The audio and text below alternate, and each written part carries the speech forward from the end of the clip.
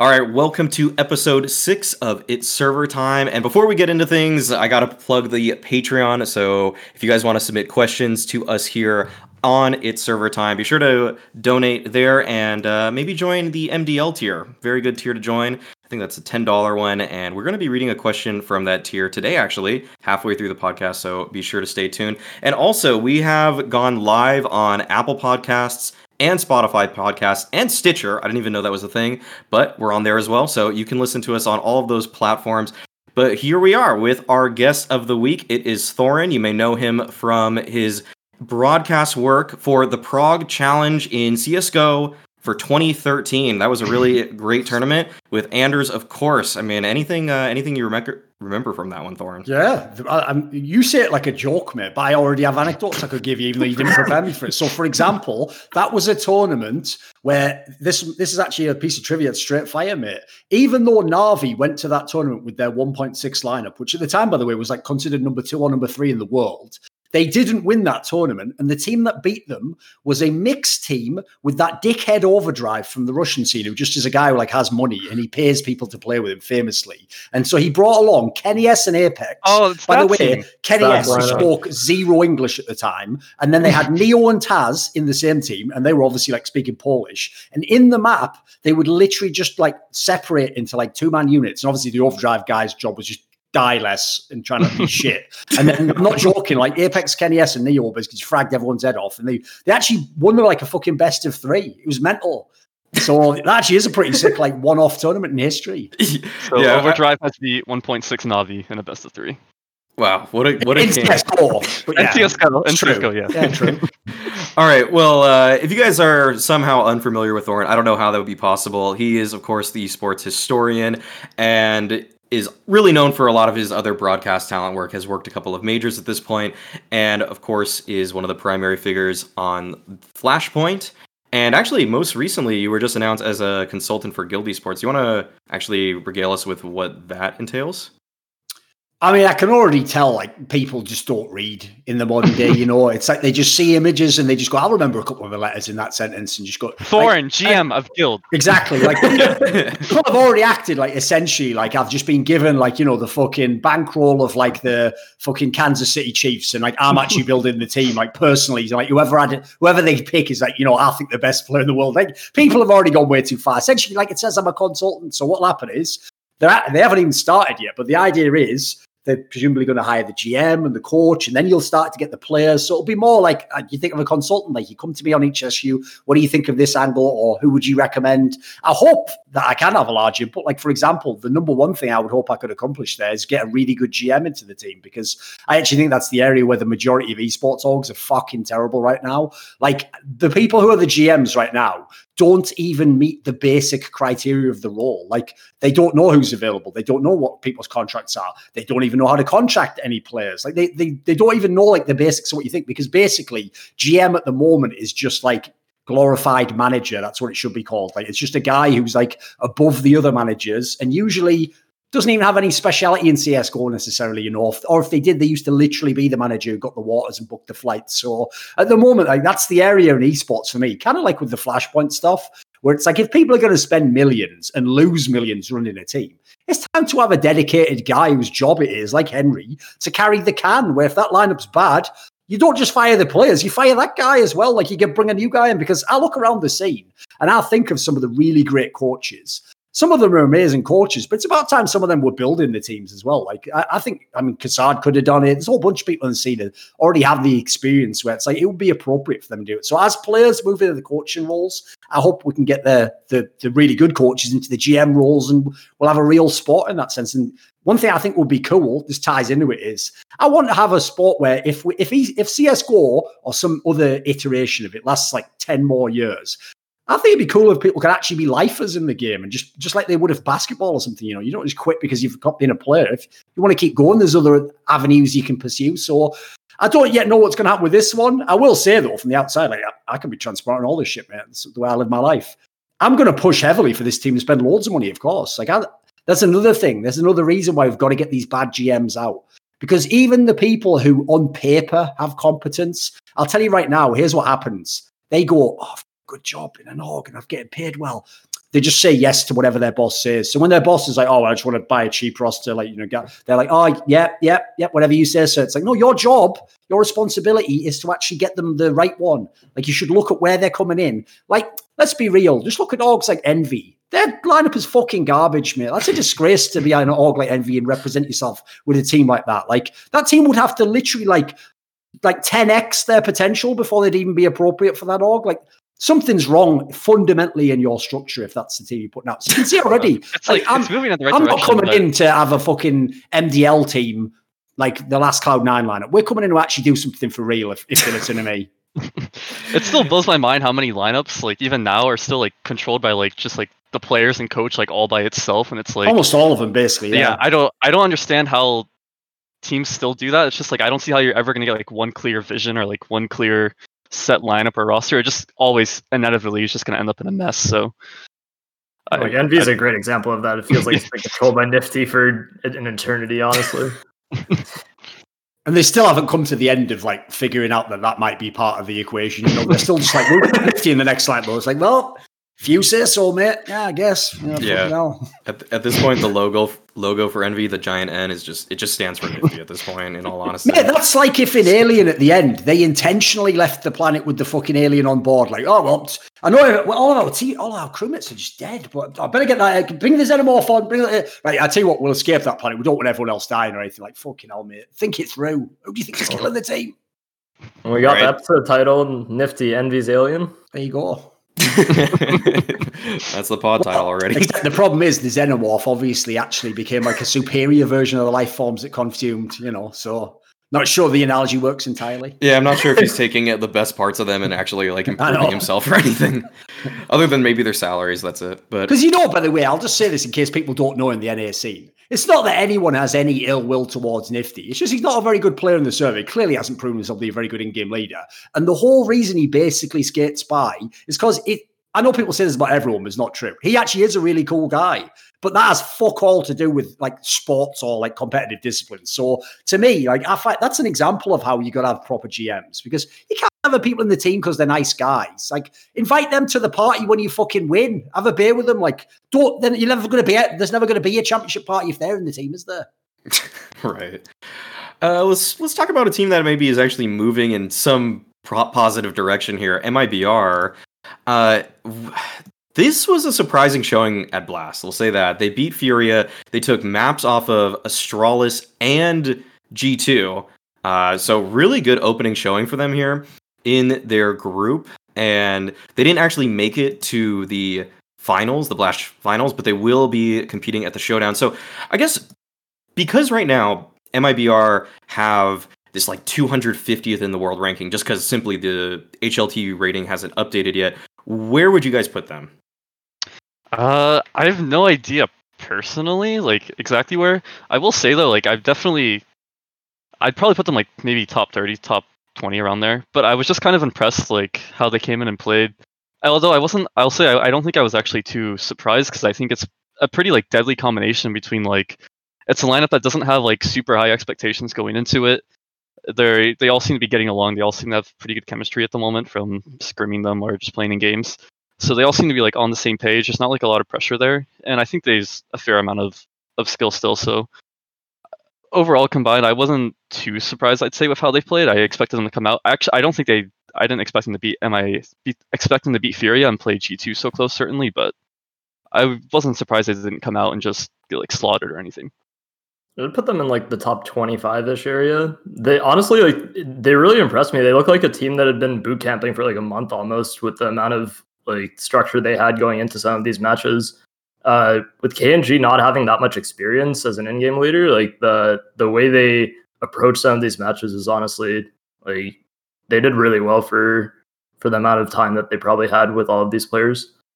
Yeah, I'm definitely curious. Like if we play them in Flashpoint, they're one of the teams that I want to see like kind of how do they develop as it goes along. Like as more teams get demos on them and kind of get more used to playing them and their general play style and all their players, seeing if they actually can keep up and then keep that same momentum, or if it's more of like I kind of forget the word, but kind of like a one-off.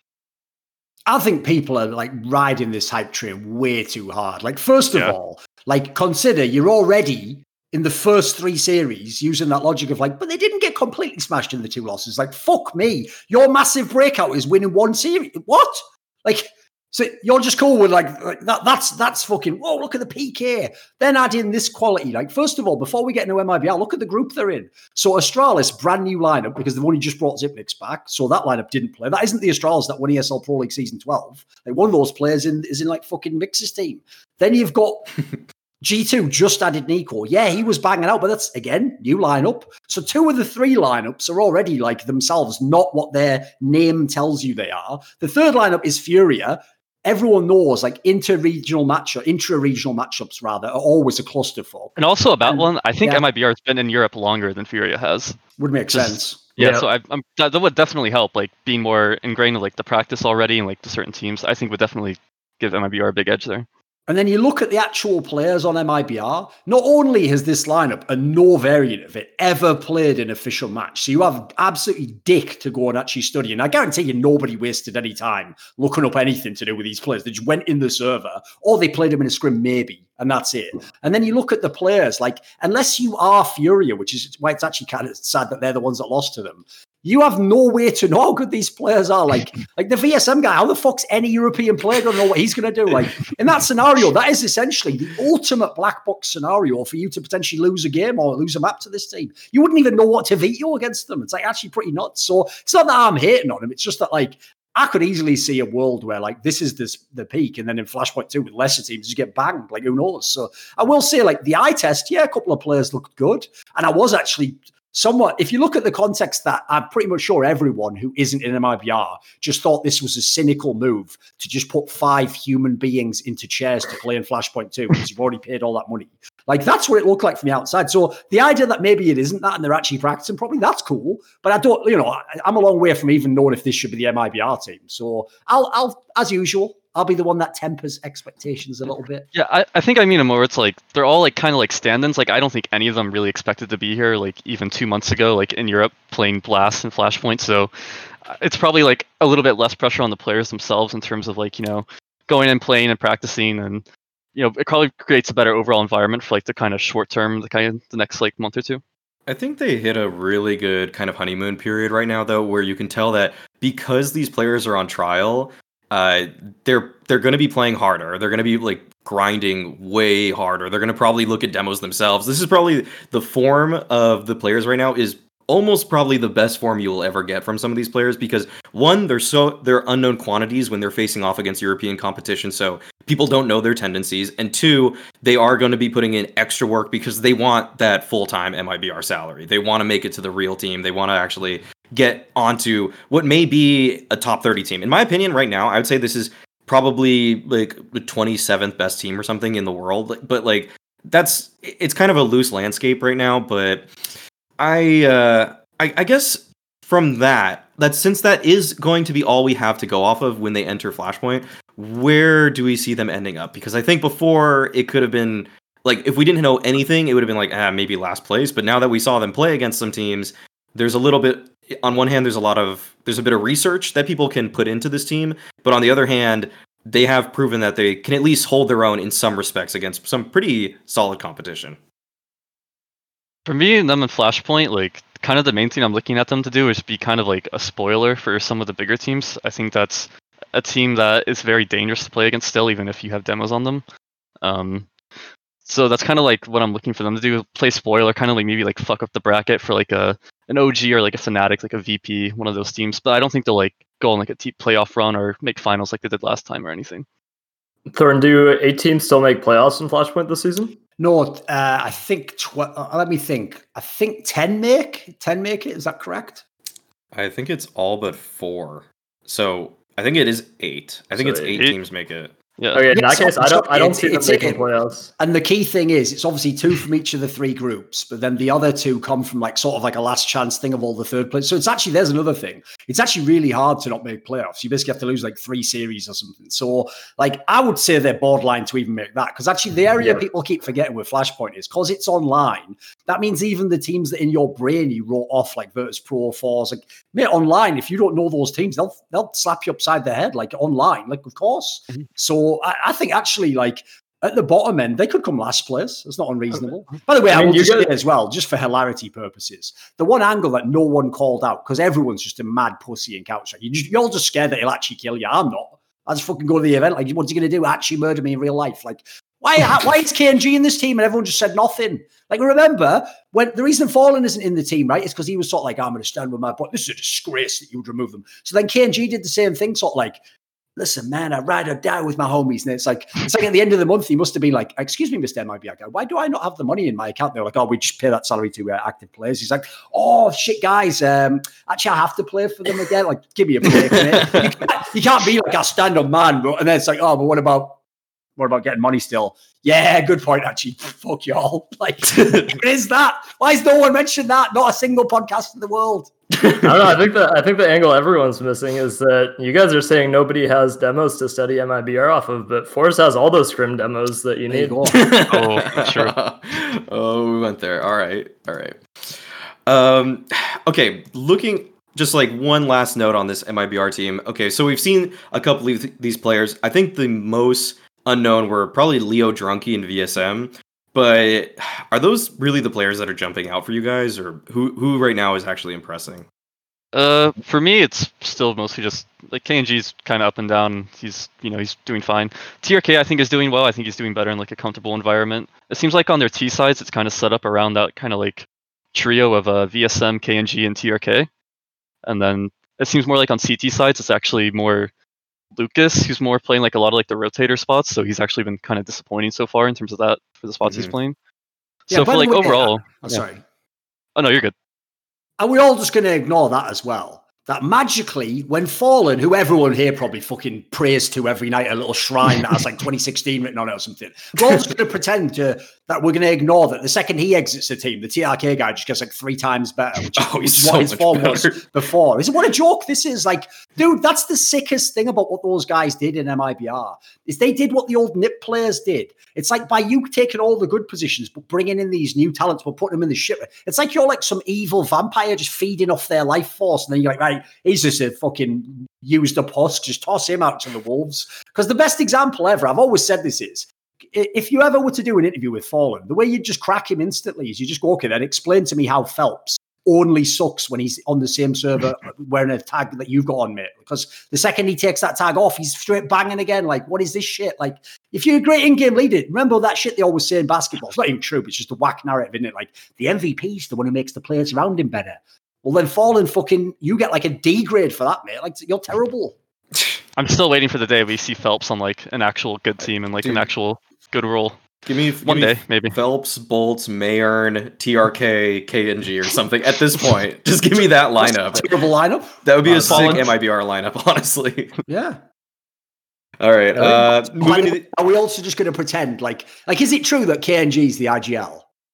Yeah, he is. Apparently. Yeah.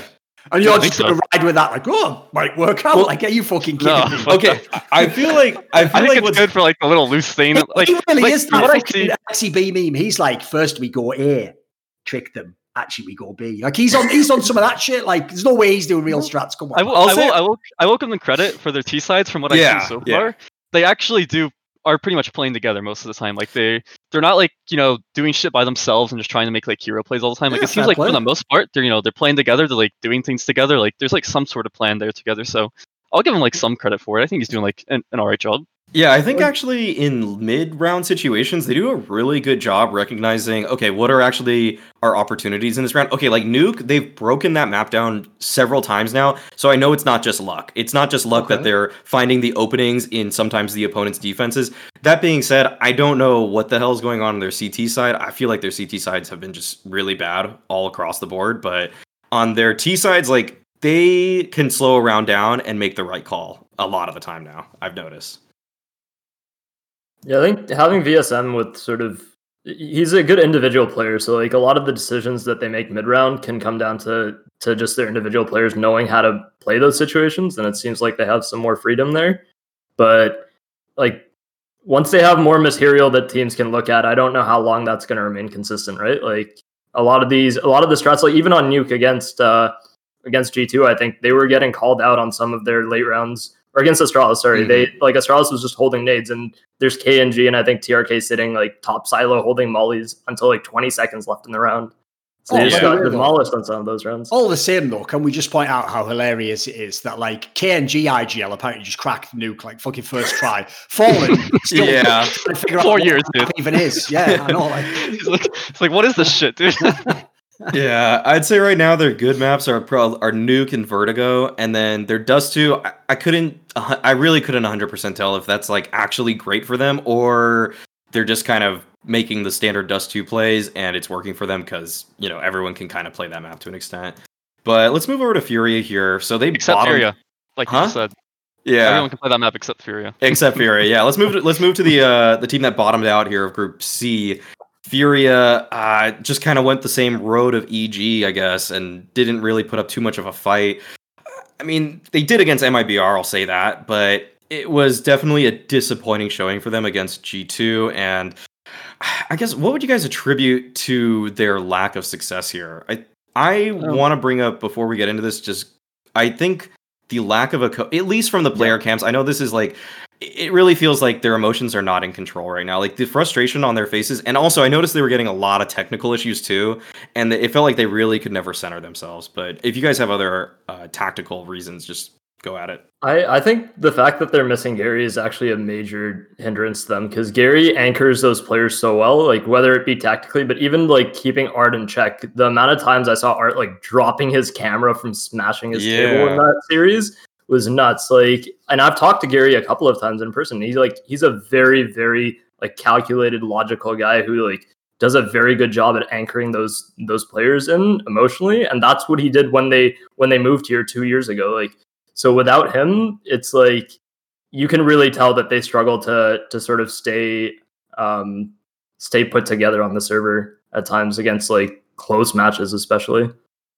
Like, the big problem for me is, like, Art played like absolute shit at this entire tournament. And, like, even though, like, I don't know still with that player whether he should actually be, like, considered a star player. Because for me, the star players in this team is Yuri and Keserato, clearly. If you want to, like, you could put them in any other team and they'd be really good players as well. But the thing is, Art is, like, he's the player who seems to have the most influence on how the others play.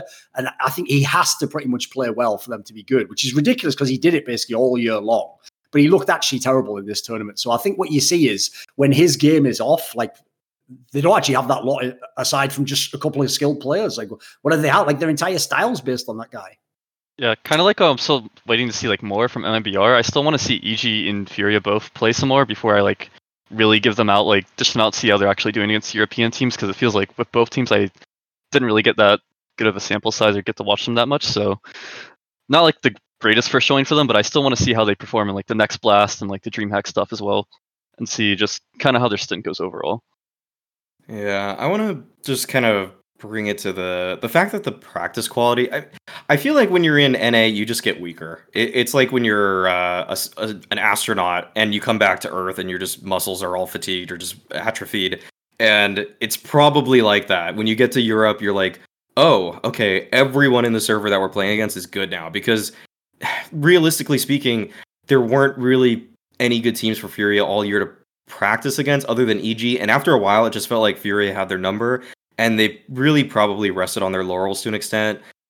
I think that, and the combination of them just not having a coach and not having that centered approach where it feels like they can, if they were tilting one round, that sometimes seemed to continue into the next. Just like, or maybe that's just Art's style of play, though. I can't necessarily tell, because he maybe just wants to run another aggressive play, even though the last one just failed. But sometimes you do have to reel it back in at times. So, yeah, the number of advantage situations. The number of advantage situations they gave away during those series was just nuts as well. Like, Art did get some opening frags, but then they were in like 4v2s and they just lost it because they're so not used to being exploited in teams actually like trying to recover from those situations. And again, that's like a North America versus Europe thing. Like, these teams won't exploit those gaps in North America, whereas Europe, like, they're gonna win those rounds if you give them the space, and that's what Furia was doing. Yeah, that was the point I was going to make, basically. I actually think the North American playing style is like perfect for Furia. Like, they love to just have brawls all the time, and that's exactly what all those teams are going to play into, because that's how they play in North America anyway. Like, there's very few teams actually want to like slow rounds down, like use position against you, like actually have like reads on what you like. People just like to have gunfights in NA. So as a result, if Art's going off on his game, I don't think people even try to shut him down. They're just like, oh, well, whatever. Like, we're just going to, like, NA teams even do it in interviews, dude. To this day, they still say that dumbass shit where they go, we're just focusing on ourselves. It's like, listen, dumb fuck, everyone's doing that. Oh my God. You should focus on the other team and yourself, bonehead. Like, that's the most triggering thing. Do you think Astralis just only sits watching demos of the other team and then goes, how are you going to play? Well, shut the fuck up. We're listening to the cut. No, you do both. That's like you haven't even got past level 1. It's like the curse words in teams for me is like play our own game. Just I just hate that. It's like, why? No, you still have to like take into account everything the other team's doing too. I mean, it doesn't mean you don't just like people just take it the wrong way. It's actually the same. But also speaking to the practice quality in NA versus EU, I can tell you just from like scheduling scrims, like it's actually insane. Just like the amount of teams in Europe that you have and options to scrim versus NA. Like in NA, just kind of scheduling with like the same like 6 people pretty much. You know, trying to fill out whole weeks and months just playing the same like 6 or 7 teams. And in EU, it's like there's literally just dozens and dozens of teams that are all going to be like at least capable and like competent and, you know, decent practice. It just makes such a huge difference just having just the options and like the depth of European practice. Yeah. Okay, let's talk about the winner of the group, G2. So far, I would say that Nico has been a pretty solid fit. I like that Nexus still gets all of his positions because he's been really doing well for them. I almost feel like the only reason G2 didn't just wipe just completely clean out this group is because KennyS was having a pretty off couple series here. He was actually really struggling individually, but in terms of tactics, it wasn't like they really like broke anything open. It didn't look like they were doing anything completely new, but you can tell that the extra firepower from Nico, especially in just like late round situations, just 2v3s, 2v4s, him and Hunter, like the clutch, I think the most iconic one was the one where it was him and Hunter and then Blast showed the comms or released them that they were speaking in I guess Serbian. I'm not sure which language it was, but some other language. And the fact that they just had total coordination and they were saying so much in those clutches, like this is just a good look for G2 for me. Yeah, actually on their T side, I think they mostly stay the same. But their CT sides, they've actually changed spots a lot. So like Nexa on like Dust 2 is like the pit anchor now when Nico's playing, or like he moved from like outside to ramp. Nixa did on Nuke. And actually, that's actually one area that I've noticed Nico still struggling, like as a player. Like I noticed he was struggling outside and yard on Nuke on phase as well. And watching him on Nuke, it doesn't really seem like he's fully like fixed that. Even with this team, it doesn't really seem like he's like comfortable and like all there. So I don't really know what's going on with there. Like in the way he's kind of still struggling on Nuke and finding his form there. But as soon as like Nico starts really finding his form in yard, and now they have like next to that ramp, like that Nuke CT side is just absolutely ridiculous. Yeah, I think they said they only managed to practice Nuke once. They had like 3 days of practice and they only scrimmed it once. So you get train. They said they only got to practice train once. Was it train? Okay. Yeah, in the post game interview at least, if that's what you're referring to. Yeah. Yeah, that might be it then. But yeah, they'll take some time to fit in, but like in general, they looked pretty good. I like the idea that Hunter and Nexa can communicate in their native language, and then there's also KennyS and Amanek communicating in French when it's just them left. Kenny really shat the bed this tournament, honestly. Like he did not play well at all. So I think I don't see him consistently having that low performance. So I think G2 will be able to like maintain some level of form going into further tournaments. It is a bit interesting that Oppers just don't seem to play well on Nico teams. Like there's Brokey who plays really far back on phase, and Guardian was also struggling back on phase. Like I'm wondering if this is starting to be like a thing with Nico being on teams and them just struggling with having Oppers trying to play well. I'm curious if it's like, so Kenny before was playing with Nexa like on Yard and Dust 2, and so now he's gone from playing with Nexa at all spots to playing with Nico. Yeah. So I wonder how much different that is playing those spots with Nexa kind of calling the shots and kind of KennyS having to play around him, and how it is playing around Nico, and how different Nico and Nexa kind of play those spots, and compared to Kenny might be a big transition for Kenny if Nico's like if Nico wants to have like a lot more say and wants to have like a lot more control of how things are going.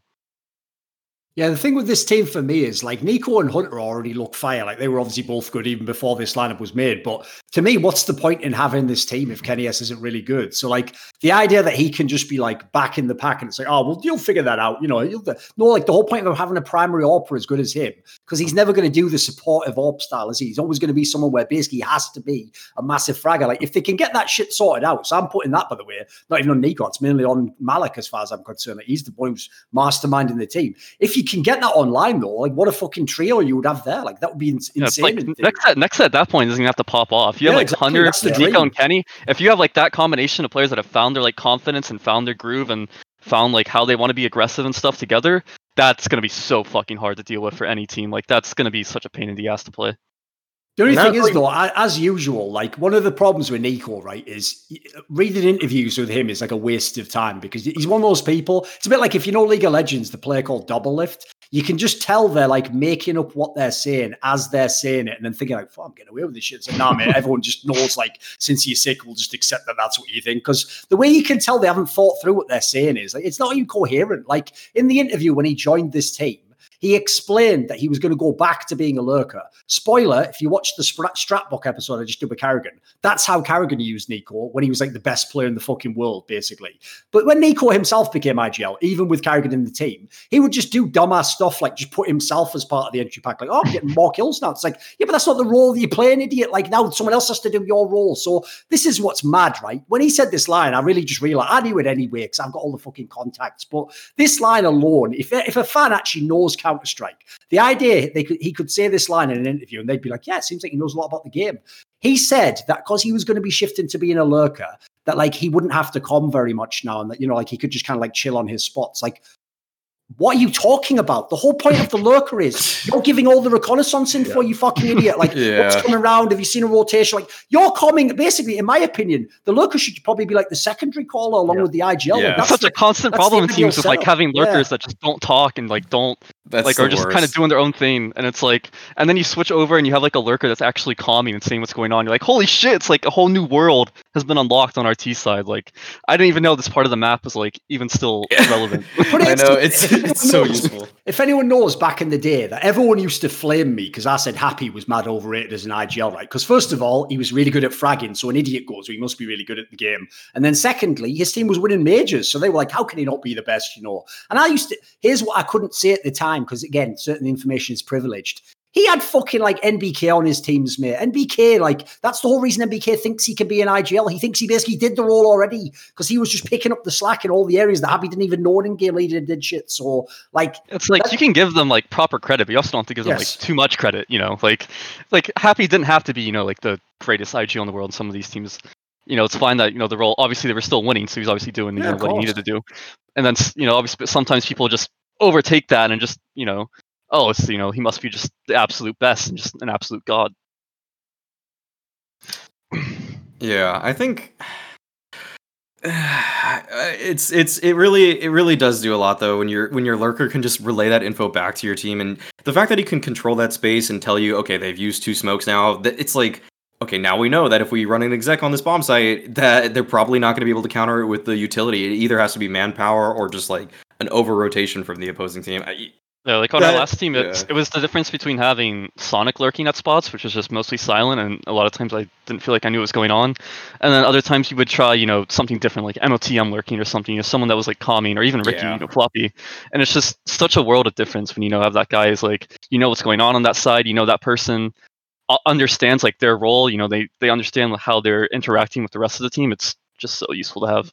Yeah. Also, this is why when you consider he was the IGL, it makes you really wonder about how he thinks about the team game outside of his individual game. Like, if I have Nico and I'm the IGL and I'm also Nico, I might set up Nico to come in on a lot of those like fucking clutch rounds, like rotations, like retakes. Like, I probably want that, if anything, because I'm the best at fucking winning clutch. Like, this guy not get his own game or something. Like, it's bizarre how pro players sometimes like envision themselves, you know? Like, they'll sometimes put themselves doing something that like no one would do except themselves, basically. I wonder if Nico's like, you know, he's like working the pack on Mirage, you know, he's like working mid, and this like A lurker tries to tell him something. He's like, shut up! I'm in mid, I'm trying to do my stuff. Lurker, no talk. Just fucking, I don't know. He also, by the way, does have the same quality. Like, he's not as bad, like he's not toxic as his teammate, I'll say that. But he does have the same mentality, which is exactly why I hate it when people think like stars in either Counter-Strike or sports are going to be great coaches. Because, like, mate, their way of doing it is like when they tell the other player on their team who's bad, he did a mistake. It's like, he didn't do a mistake. He's not you, you fucking idiot. Like, the shit that you do on the round, like, he can't do. Like, even if he peeks the corner the same way, he's not going to get that kill. He's not going to have, like, intuitive, insane sense to do a 180 and catch the guy flanking him. Like, they're not going to do that stuff. And the idea you think that that's, like, the ABCs of the game, it's like, mate, it's totally inappropriate that those players have, like, a lot of control over the team. That's why I'm actually really glad that at least when he's come in, he's saying all the right things, that he's going to let Nexa be the IGL, and he's going to chill back, and he knows, like, he has to, like, earn his way. Like, that's what you want to hear. That's the player you want to be. Because if you just put him in his own isolated role, he's going to be he could be the best in the world. All yeah, right, when I first saw the move, and just one team, but I was just going to say also, even like NiKo going to G2, I thought it was like actually pretty good for FaZe as well, as long as they were able to like get the right fifth, find the right fifth. I feel like you could easily make them like a better team. All right, we gotta bring up this tweet though, the NiKo one actually, the one that's hopefully he and the team won't ask me to take over the IGL role in the middle of the major.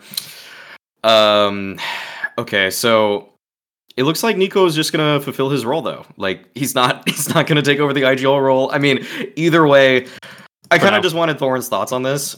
What is your take about on essentially slamming Karrigan? Yeah. Here's the problem, and no one's been able to explain this, right? So if we believe that NiKo never wanted to be the IGL, how did it keep happening then? Am I missing something? Did they all just gang up and say like, oh, well, even though you're by far the biggest influence in this team, the best player and everything, and you've been in IGL most of your career at this point in time, we're just going to make you do it, even though I'm Olaf, who's just busted up as fuck. Rain over there doesn't talk. Guardian's left the team. coldzera is your best mate. Like, who's forcing him? Like, have I missed something?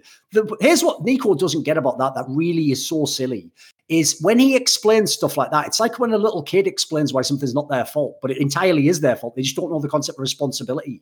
So they're like, oh, but I was too busy watching something with Jimmy, and then like I didn't have the time to do my chores. It's like, only a little kid thinks that's an excuse. Like, the adult just goes, well, do your chores first. Like, what the fuck are you talking about? Like in this scenario, he just gives away that he essentially claims, by the way, to have had no responsibility over his whole career. Like, that's not a great mindset for my star player. Like, I want the opposite. I always say this. The reason why people, you won't believe this back in the day, people who were analysts used to tell me I should stop hyping Simple because it would make him worse, right? He'd just get even more egotistical. No, because what they don't know is every time I talk to Simple, I would tell him, I would explain it like this. You know what? You're right. You should get your positions like this, and they should listen to you. But you know what? They should only do it if you then take responsibility that, like, you have to perform at a different level to them. You have to be the best player in the server. You have to do your job. And you can never not do your job on a round or fail performance-wise and then turn to the worst player and go, you only have, like what they do in Matchmaker, you only have 8 kills. Like, that can never happen, I told him. If you take that, I said the whole point of being a star is it comes with the responsibility of being a star. That's why they pay you the big bucks. That's why the fans say you should be cut if you don't win the major.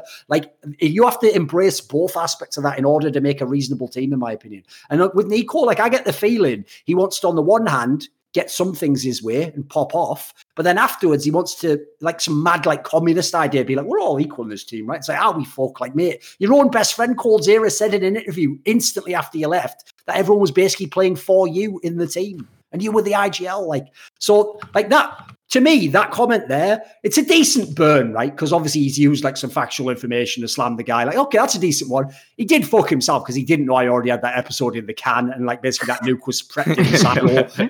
And don't worry, the ICBM could definitely reach Serbia, so we were ready to fire that one. So, like, basically what he shows there, again, that he doesn't get is you just don't get being an IGL, mate. You don't get what it's about. You still think that, like, I mean, Karrigan says it in this episode. They wanted fucking like Exist or Golden or Flush. Yeah, that pissed me. That was so ridiculous. It's like, bro, what don't you get about this? I can't believe those were the alternatives.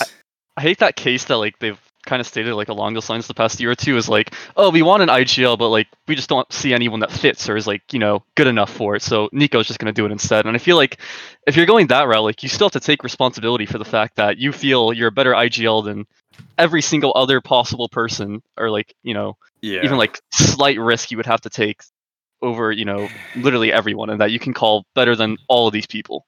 I mean, the other thing is, if you didn't want to IGL that much, there's also coldzera. He's secondary called. He's taken over calling from Fallen. Like, get him to IGL if you really don't want to that badly. Like, he's IGLing now for FaZe if it's such an issue for you. Yeah. I wanna bring up then a slightly different question. That's just on the alternative, on the flip side, who are some stars that have taken responsibility, that have shown that they have agency in their rosters? Because I think Nico is one end of the spectrum where there's always some excuse. Simple's kind of he's kind of grown up a lot. He's really matured that he has. Like, when he loses, he thinks he failed. And let's go back in history a little bit.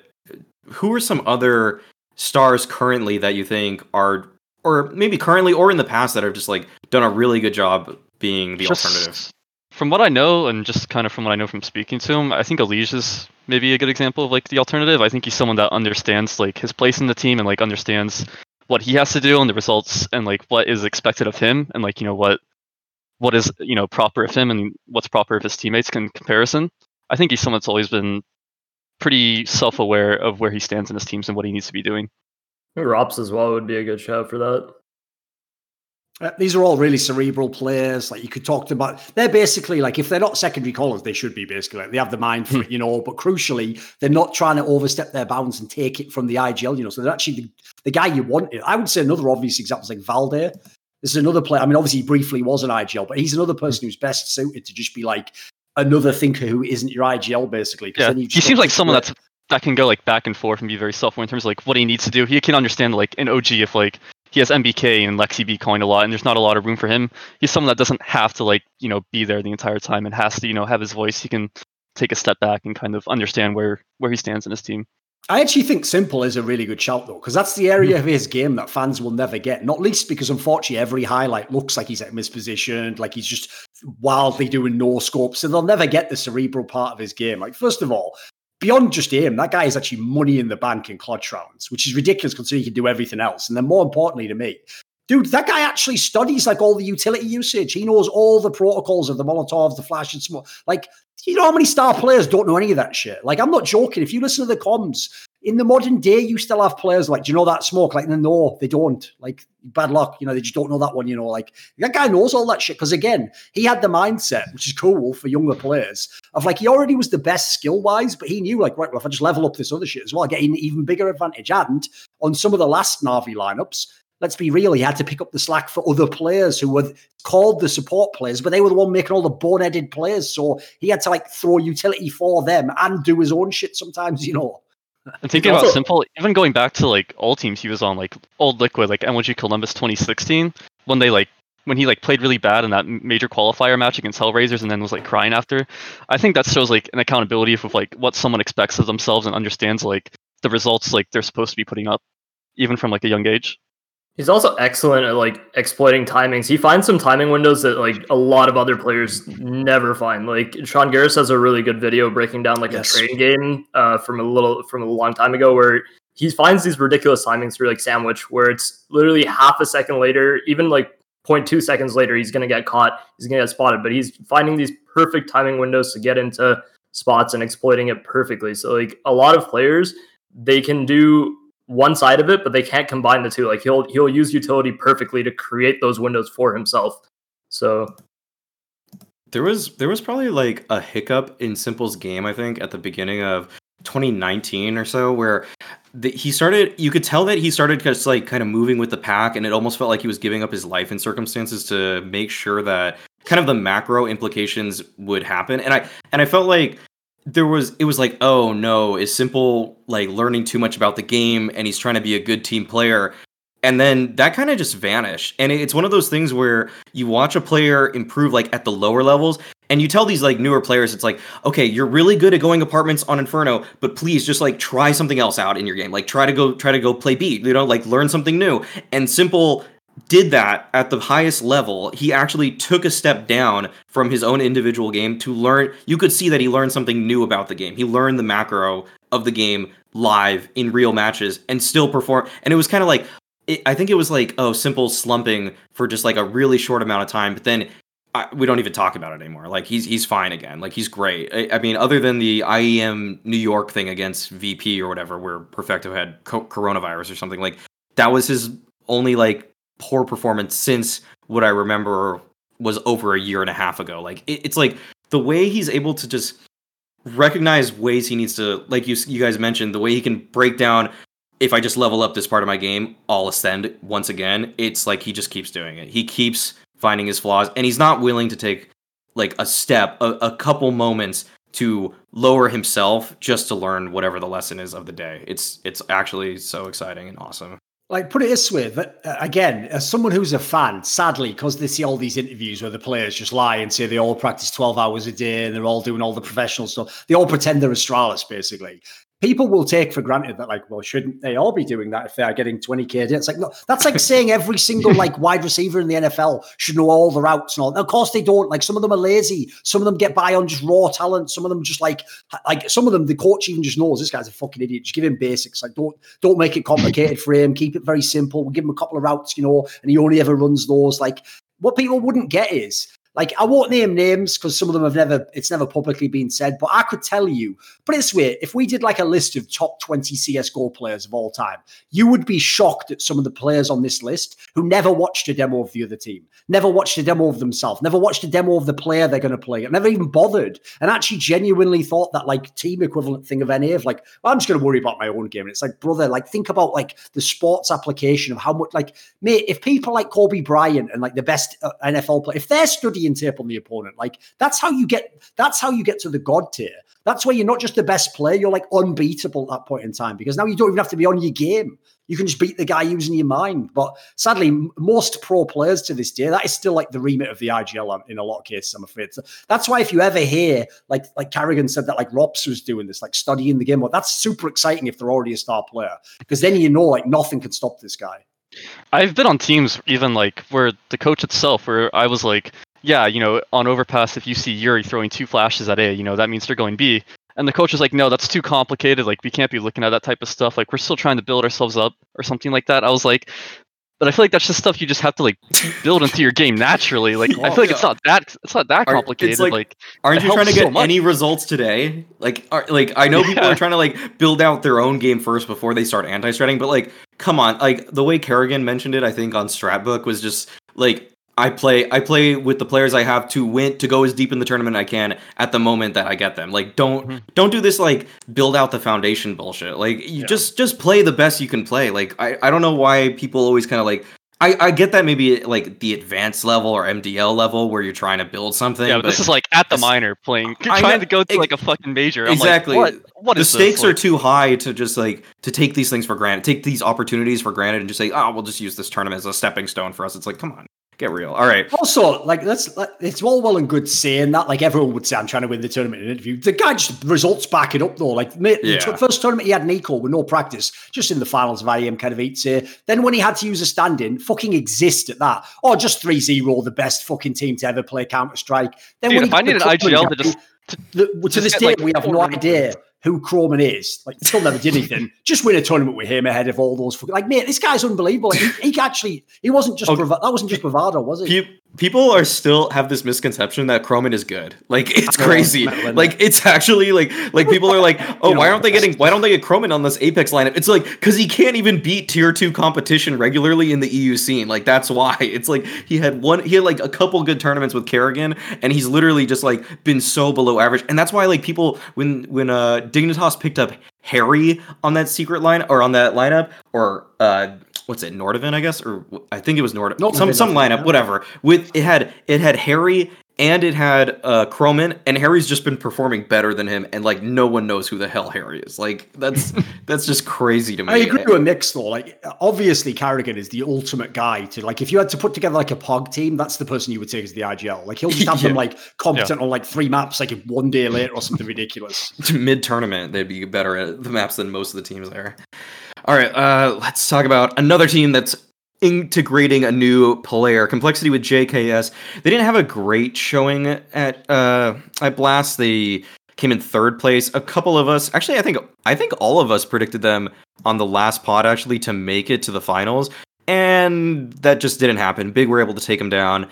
at the end of the day. But they were able to picked up a map off Vitality, but that was actually I guess they beat FaZe, but that team is hamstrung. So I guess what are our impressions on this Complexity lineup right now? How does JKS seem to be slotting in for you guys?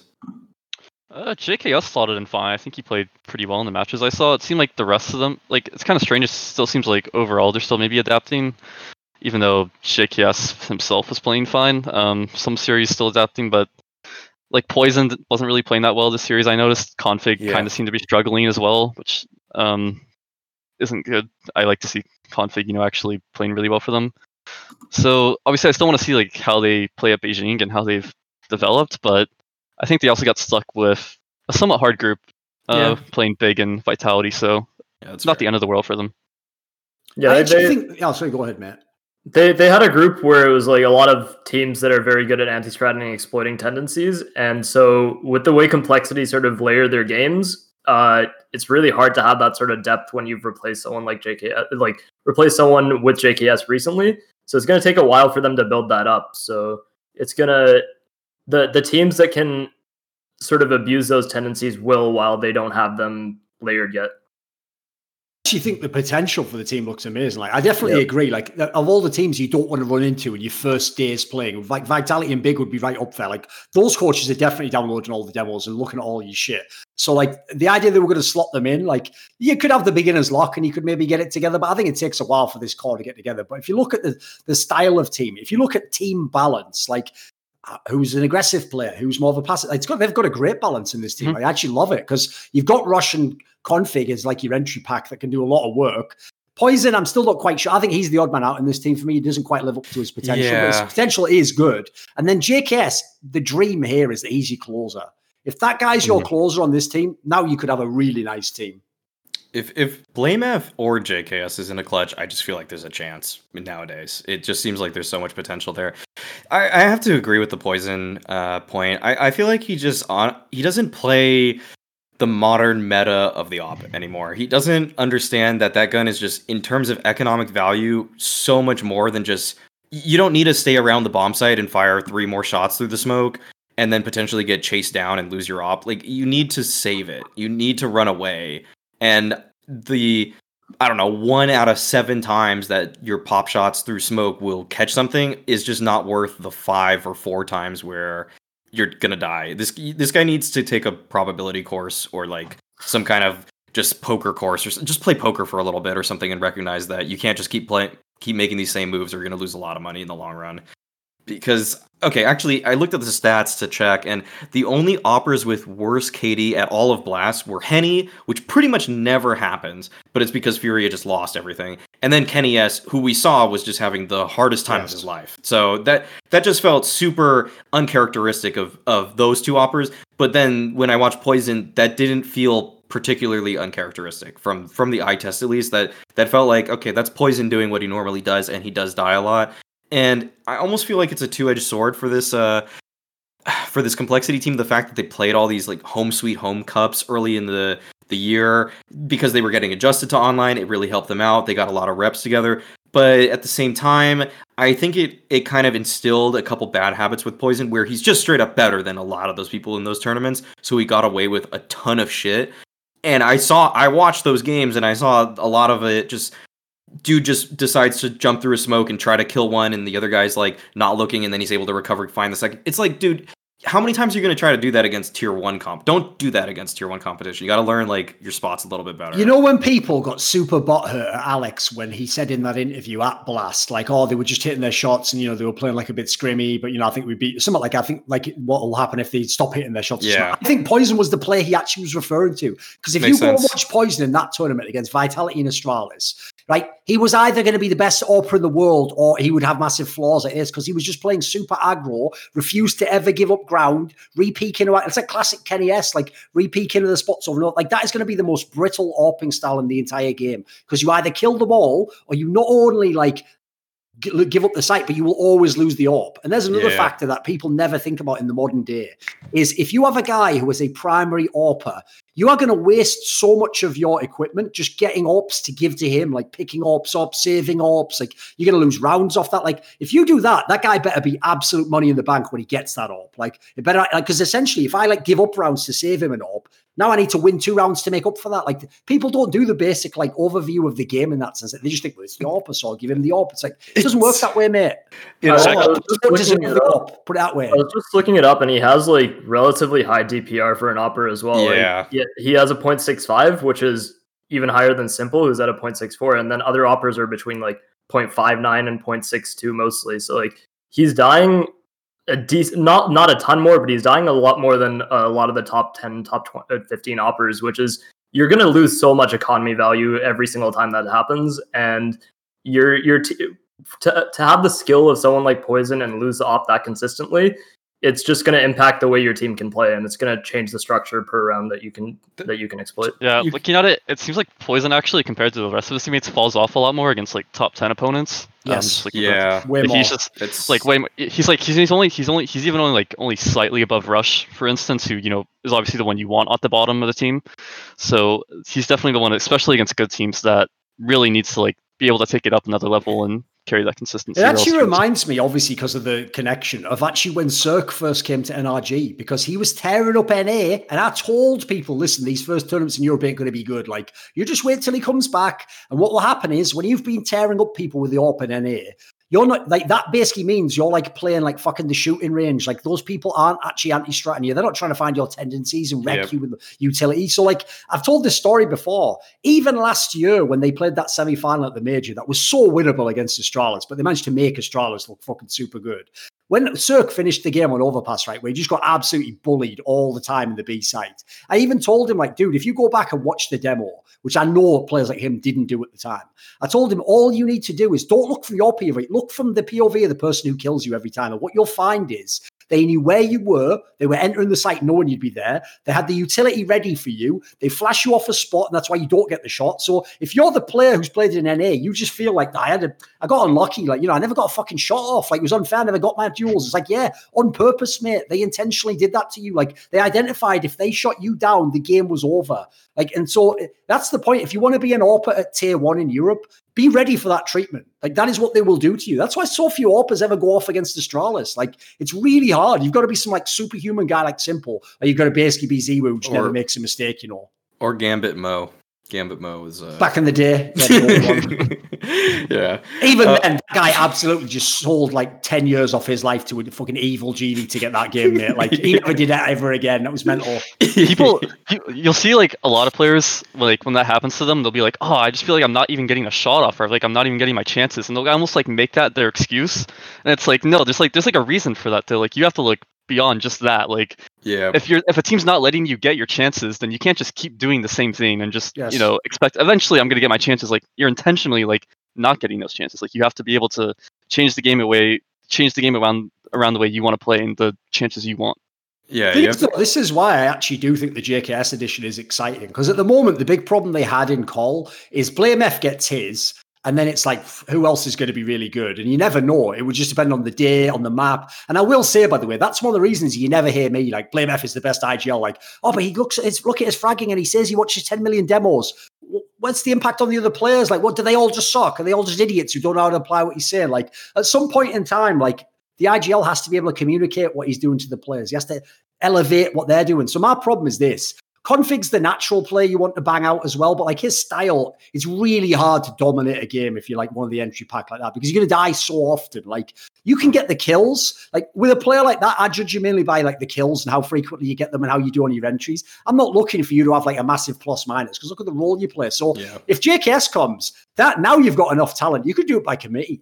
You actually could literally like have a solid scenario where no one has to be like some superstar player. BlameF can keep doing his shit and maybe it can function. Because even watching JKS as an individual, like individually, he's like so smart in like how he plays his spots and his roles, like with his nades and everything, that he can 100% like function on his own and have it contribute to like the rest of the macro of the team very well.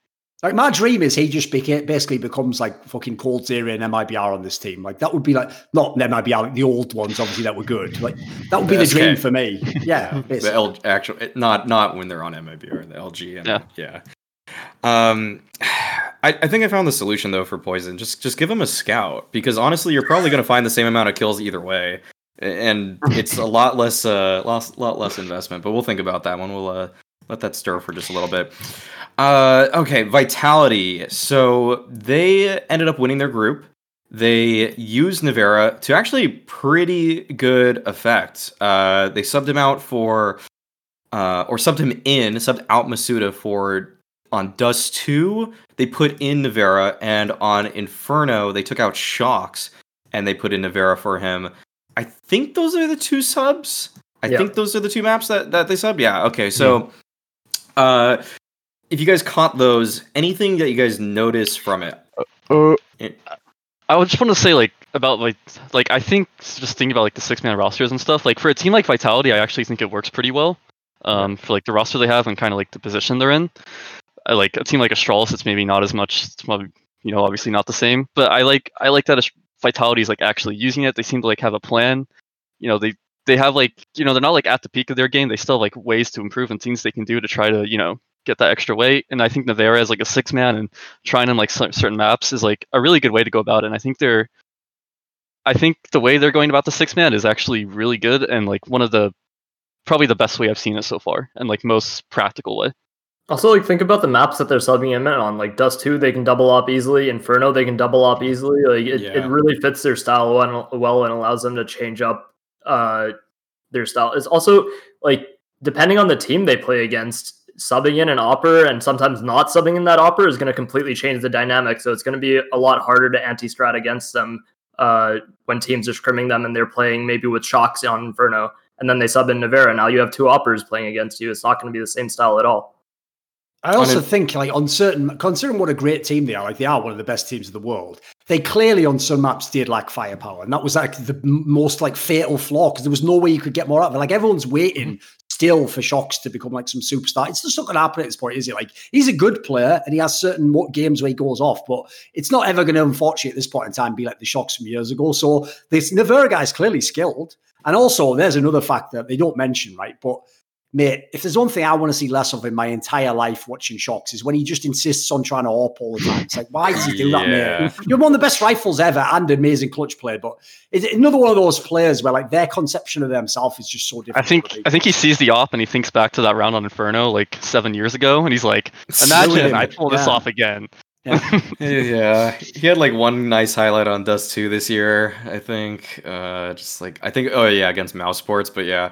Actually, on Inferno, Navera just took up the op and Zywoo didn't use it at all, actually, if I'm not mistaken. So it's not even necessarily a double op, actually, on every map. On Dust 2, they did both double op, but on Inferno... It's pretty uncommon to double op on Inferno, though, to be fair. It's like sometimes if your banana holds or need something to switch up, so you'll throw an op over there. But sometimes you just throw your primary opper there. You don't even need to do the double op thing. So I think that's pretty cool. In all honesty, the way it's being utilized right now, it's kind of a shame because I know Thorin said that, but I feel like Shocks has been getting better. The last 2 tournaments I've seen him in, I think he's actually performed at a higher level, and I think his lurks. I feel like he's been watching demos or something. I think he's just gotten better timings on lurks. I think he's had way more impact on them. The fact that I think it was Dust 2 again, maybe in their opening match, so that would have been against Complexity. The way he just kind of lurked out double doors late in the round. A lot of players then would usually just go up cat to try to secure the round for his team, but he just went through double doors through CT spawn and killed 2 people who were from Complexity that were moving up. His ideas have been consistently pretty strong on the lurks. His game sense is still good for sure, yeah. Yeah, exactly. Yeah. I don't even mind them subbing Zywoo out on the op on Inferno because Zywoo's such a good rifler. It's crazy that they don't utilize it as much, and I think this is a perfect way to do it because Navera is a fantastic opper as well. So being able to get him in that role a little bit more on a map like Inferno as well, where you can flash him in, you can double peek at a lot of different angles, it will work really well for them, I think. I also just love, just for out of pure like evil hilarity, the fact that like, can you even imagine being Bobsky now, sitting with the rest of us watching the stream, going, sixth man, huh, cool idea, right, Zonic? Looking at him like he's going, yeah, listen, mate, we told you that was fake. Shut the fuck up. We'll sell you soon. Don't worry. Like that's just mental, isn't it? Although my joke was this. Subbed him in as a coach, you know. That's my joke. You know when they subbed him in as a coach? Well, yeah, obviously, because remember, Nicola Nyholm's a used car salesman. So now when he goes to a new org that's coming in with all money, you can go, this guy coached a 3-time major. Oh my god! Because he did technically. He coached. So then you sell him. You know, some Chinese org buys him. It's only once they get him. It's like, you know, it's like the fucking. Can we have Sonic? We've got Sonic at home. But wait a minute. And then you fucked that point, aren't you? But you have a better social media manager, at least, I guess. I like that. I like that Vitality though is trying more ZywOo with the rifle, because wasn't it? Okay, well. I think there was the thing about how Simple said he liked rifling more, right? So I think ZywOo. I don't know if ZywOo has said that. Has ZywOo said that he likes rifling more or anything? Because I don't know if he said it. I know he said that he used to rifle more before he just had to pick up the op on AAA or AAA. Okay, when I watched him on AAA, he only opted for that team. Like he basically destroyed everybody in T2 MDL, or like, you know, in MDL Europe. Like he just smashed everybody with the op, so he never really put it down. But before that team, he used to primary rifle, I think. So he picked it up for that team specifically and just has never dropped it really since. The problem is those are also players where, like, this is one of the reasons why people don't realize, like, I don't just do willy-nilly interviews after games. I wait till I get someone I know I've got them locked in for 2 hours and I can study them and I can watch other interviews and find their tendencies and what they've said in the past so I can cut them off before they go along a bullshit angle. Because if you just leave superstar players to talk, again, like, the brain doesn't get connected to the mouth. The words just come out and then every now and then they're just like, yeah, seems like it's going well. So, like, remember, the players like this aren't fucking human. So to us mere mortals, we just try to get really good at one fucking role in the game. They'll just be like, I think I'm going to start rifling now, actually. That's why Shocks thinks he can open. He's like, you know what? I've mastered that, so I'll knock that on the head. Like, it's like, mate, how would it ever get boring to you winning all the clutches and being the fucking MVP with the rifles? Like, yeah, but I also want to be the best, like AWPer. Like, if people don't know this story, I'll tell it very quickly. The maddest one of all time was when Marklov in 1.6 was the best player in the whole world, and at every major was like doing the equivalent of like ZywOo and Simple shit, where you would be like plus 25, win the MVP, win the fucking major, by the way, back to back to back. He literally the next year just went like, actually, I think we're going to let StarX AWP. And he was going, he actually said to me in an interview, the problem is I don't want to be known as the best AWPer. I want to be known as the best player. And I was like, well, fucking chance to be a fine thing. What are you talking about, you maniac? Like, what, do you not realize how insanely privileged your skill has made you that you think that's even an option? Like, oh, don't call me the best AWPer. Just call me the best player. Like, give me a break. Players are the most ridiculous humans in the world. Not least because everyone watching this show, you all just fucking gas them 24/7 and tell them everything they do is right. So they live in some bubble where they just like they're like the little 14-year-old girl at the party. Like, oh, I wanted the pink Lamborghini, mom. That's a fucking purple. Send it back now. Like, that's like what star players are like. Sweet. It's like half the time I'll see like a player like reply to like some like BM on Twitter or something. I'll be like, it wasn't that good. And then I'll like look at the comments and it's like, oh, yeah, like 5,000 likes. I'm like, okay. All the comments are like, oh shit, he set you down, baby. And he's just like, no, you are not as good as me. Like, and everyone's like, oh damn, son, how we do that? Mate, what sort of like high school level star fuckers are you guys that's sick to you? Give me a break. All right, I think that'll take us to the halfway point in the pod, which we will now be including a Patreon question of the week. The question of the week that I come up with will still be at the end, but we're going to be going to a patron that I know Mix really is a fan of. So right, sure. Mix is going to take the lead on this one, just asking the question to the rest of us. All right, so Vor, I love Vor and Scat and Vor ask, thoughts on the current YAG Gaming roster, their potential, and if Booby was a good pickup. So I guess me and Note probably have the most knowledge on this. I mean, honestly, I don't know much about Booby. I think if they'd gotten a chance to be in MDL this current season, then we'd be able to answer that a lot easier because they would have been able to get a lot more experience. I honestly think they should have been invited to the relegation tournament last season. But ESEA for some reason decided not to do it and forced them to play through Open and Advanced, and they just 16-0'd both the regular season. It's just ridiculous. So, I know, a lot of fun, I'm sure. So I think Booby played really well as a stand-in for Whalers during the last that was last IEM New York tournament. Yeah, I think. Yeah. So yeah, he actually surprised me. He fit in really well. I'm not sure how well he'll fit into this team specifically. Plugging into American players into this Brazilian lineup is going to be it's going to take a lot of growing pains, I think, for them to actually fit in over time. Yeah, I'm sure they'll be fine at MTL, but against teams like Chaos, I can't really see them competing too much. I'm still excited just to keep seeing how Dumal progresses. I thought I don't know how to say his name exactly, but he's probably definitely their most exciting player. He's like only 16, I think. So just continue to see how he develops in the future for him. I just appreciate how absolutely scuffed all these profiles are with like the worst Photoshop job ever on HLTV.org, where they just look like there's no way like that person was in that jersey and that photo actually took place. Like, yeah, they just put random heads on different bodies and things like that. They're just mixing and matching parts. I know fuck all about this team. I'm surprised someone would bother asking. Is he just asking that question just to be stupid because of like the entendre? I don't think so. It's no, like it's an NA. It's an NA specific question. All right, it's a very like NA tier 2 kind of maybe thing. maybe more of like Brazilian maybe or something. I don't know, but there's definitely like some interest around this team. Yeah, they're like the 4th best Brazilian team now, I would say. Or well, I guess Boom Gaming's better, so probably 5th best. But of NA based Brazilian teams. So for context, Thorn, it's like when Team 1 first came to North America. It's like and it's also a lot of interest around them at first. Right. And it's also the first time we've seen like NA players like really integrate into like a Brazilian lineup. So it's also kind of interesting in that way as well. Yeah, obviously it's more like semi-pro, but it's still either way.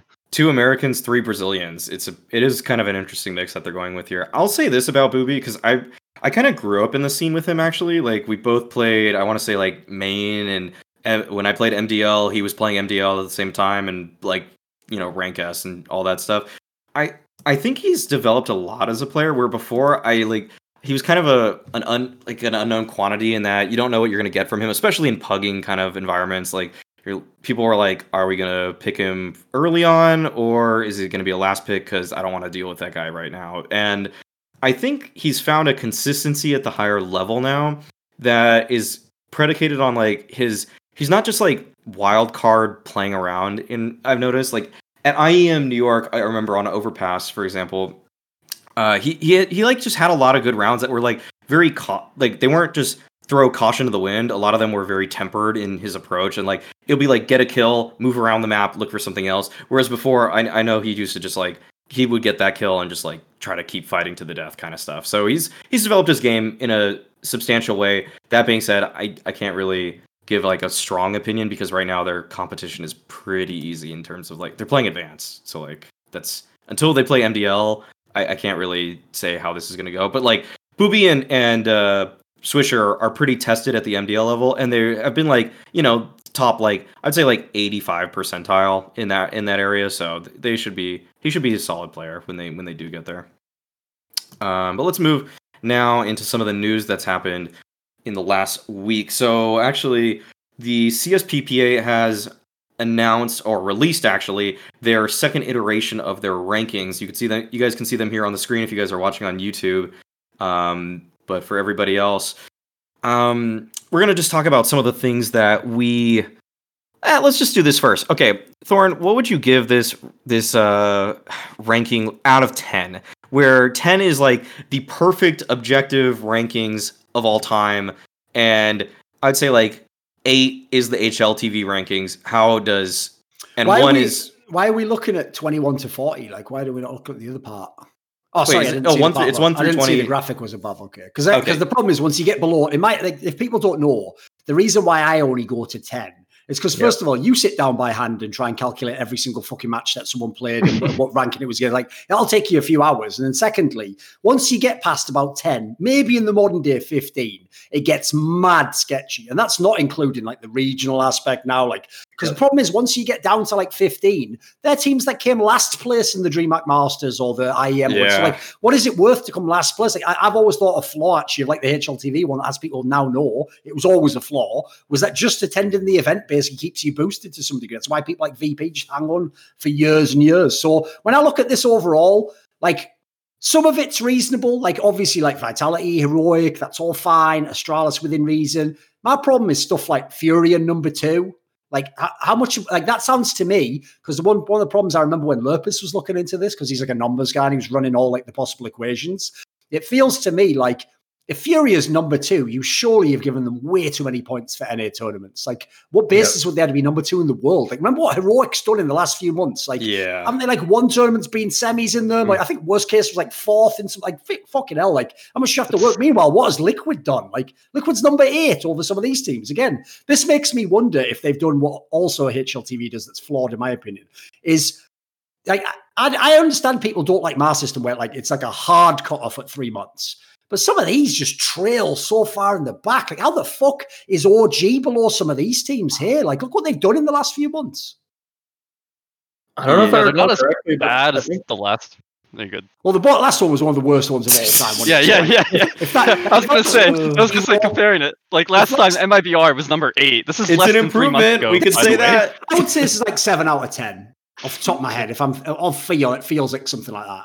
I don't know if I recall correctly, but I think the CSPPA ranking might even go back 6 months or something. So it's like a larger time span as well. It feels like knowing how many points to get to the NA region exactly is tricky, but this definitely still feels like it's too much. Like even having Chaos at like 18, I think they'd probably be better fit like in the 20 somewhere. Yeah, but like here's the point. I want to get you guys' take on this because this is the issue, right? On the one hand, it's unfair to not give many points because let's say for all we knew until this Blast tournament, maybe EG was the best team in the world. Like, you can't say they aren't. Like, they didn't have anyone else to play, and they were actually smashing. They weren't even losing maps, guys. They were just plowing the best teams in their region over and over and over again. So maybe they're the best, in which case it's unfair not to give them the points, right? But the issue I have is this, right? That's exactly where you will never get a really nice ranking because always you have to have a human who says, that's not as legit. Like the computer can't tell you that. It can only look at how many teams are there, what are their rankings in the world, which is, by the way, is entirely circular logic. And then things like, I know they use on here, like prize money, for example. Like these factors will throw it all off. So for example, I even said this myself. One of the reasons the first one they did was terrible is because they gave way too much to Flashpoint 1. Like Flashpoint 1 should have like maybe more than any other tier 2 because of the prize money, but it should never be like tier 1 level points. Even though, yes, the TOs all want to do that because they want to like honor each other's big event and like you have to give my championship the big points and I give yours. So like the problem with that is like the only way in the short term to fix that is to basically have a human come in and say, I'm just going to be biased in favor of what I think is reality and just say no to the system. Because the only other system I'm aware of that comes close to that is like an ELO system. And even then that's really tricky to set up because again, it could just become so circular. Like if EG beats the NA teams, I'm sure the ELO would get really good, you know. Like speaking to the loop you talked about, it's like kind of how like some of the NA teams died off, and then it seems like so fast. Like you see like Team 1 come into the top 30 in HLTV, and you know Ningling and Whalers in the top 30. Yeah, you think what have they done exactly? Yeah, they're just coming in because they're just replacing the other teams that died. It doesn't necessarily mean they got better, but now those teams like their rankings go higher, and so you know they kind of just stay higher in the events they're playing. So it's definitely a tough thing to manage. But yeah, I definitely think the only way you could really do it subjectively is with a human. Like I don't think there's any way to always know like how much NA needs to be worth, and especially in like the split regions, like it's impossible to do it. Split regions makes it so hard to actually judge these points just based on like a calculation or metric. Also, like for example, you're going to see New England Whalers probably go into like the top 20 at this point because they just played in a top NA tournament. They're about to play in Beijing, so I don't think they're a top 20 team. They've been playing well in North America, but like they're probably going to make it in the top 20 at this point just based on the tournaments that they're playing in North America and getting those points. So, right, here's the point I want to make to you. Just think about this as food for thought.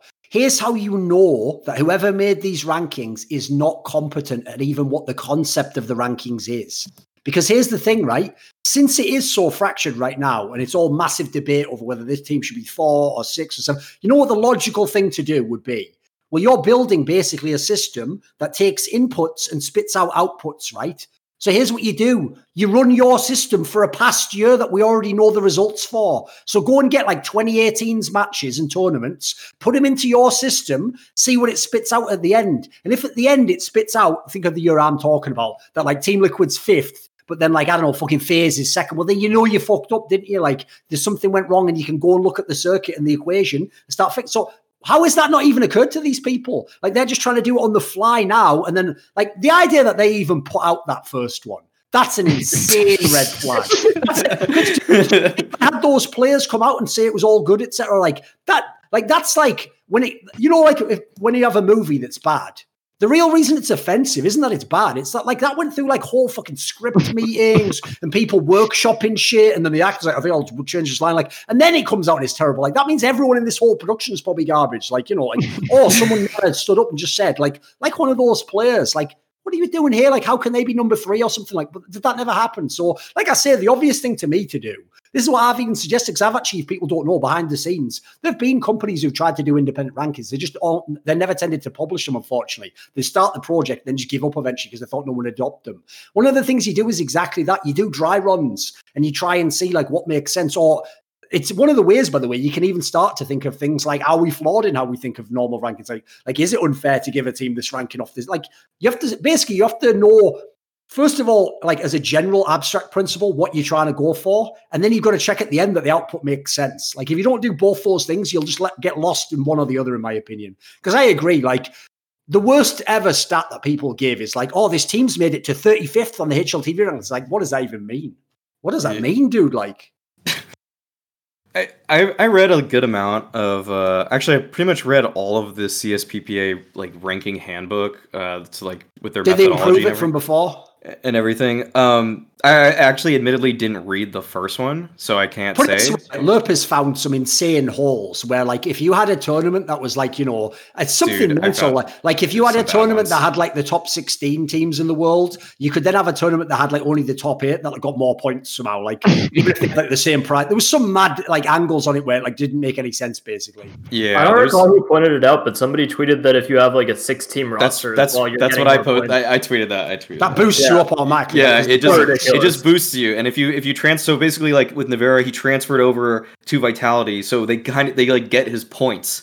It's just like okay, so that's just so ridiculous. That was just ridiculous. This rule book really needs to be amended like significantly, because the wording in it is just really like, it's written by someone who just has never written a legal document in their life, or read one for that matter, because like what kind of stuff does it say? Okay, well, like they have these definitions and everything, and then they have this huge glossary, right, that takes up 2.5 pages, and then like just halfway, like of like 3/4 of the way through it, they try defining a new term in another amendment, I guess, of it, like the regulator or whatever, and they don't even really give you a proper definition for it. So like why are they not defining it in their original glossary where they defined all the other terms? It's just, and also like I don't know, like it just feels like this is just super poorly written. I really need. I'm going to say something, and I can actually say this, so I'll get away with it, right? Okay. This sounds like someone who's fucking super autistic and lived with their mother in like a fucking basement for 30 years, trying to use a chalkboard to make an equation for love, where they're like, right, it's attraction attenuated by like compatibility with a multiplier of time over, like, fucking hell, mate, you can't do that. It doesn't work. Like, this is madness. What are you talking about? Like, dude, it doesn't work that way. It's just like a feel, a vibe. Like, you can't quantify these things. Like, what are you talking about? The regulator, like, unless that's fucking Warren G. Reference, whatever. Yeah, I just like it almost felt like also the way they left certain statements was so open-ended that another statement almost contradicted it. But then it's like, did it contradict that statement? Like, I was going to send them an email of like my complaints with it so that I can just take this up with them in a more civil way. That's a good idea. So that I'm not just like grilling them on these things, because some of these statements are like contradictory in a way that it just really ticked me off, and it made me not want to proceed with reading with it. That's for sure. And then at the end of the day, it also says at the end of the entire document, even though the publication date is November 2nd, it still says shit like Taco MIBR, JT Cloud9. Like they just put like people on teams that are still not there. Pasted. They copy and pasted it, and then one paragraph later they say Taco no team. So it's like, is Taco on Taco MIBR, Taco no team? One paragraph later, it's like, okay, you guys. Maybe it was a quantum ranking. They just so, at any point in time in the universe, Taco could be on any team. Yeah, so, they're just moving him around. It's like an incredibly small choice. He's just in between a wall right now. But also, I should have prefaced with this, but just for clarity's sake, obviously I work for HLTV, so take my statements on this ranking with. Yeah, fair enough. Disclaimer. Yep. There's another thing as well. Because it's the CSPPA, half the reason why people like us have to bang on it twice as hard is because all those players who literally were like on some Princess and the Pea level shit, complaining about everything for the last 5 years, magically, Cat's got their tongue. They don't have an opinion about this ranking. They don't even care, by the way, if their ranking's off by like 10 positions. You're telling me players don't care about that? Of course they do. They've all just been... This is why it's almost like some conspiracy of silence with these fuckers. It's like, mate, these guys complain when they get wrong brand of water. Literally. All right. No opinion on this ranking, all right. And even coming out co-signing it all, like some like slimy fucking political thing, like I endorse CSPPA for Ronald Knight. Like, give me a break. Like, what is this shit?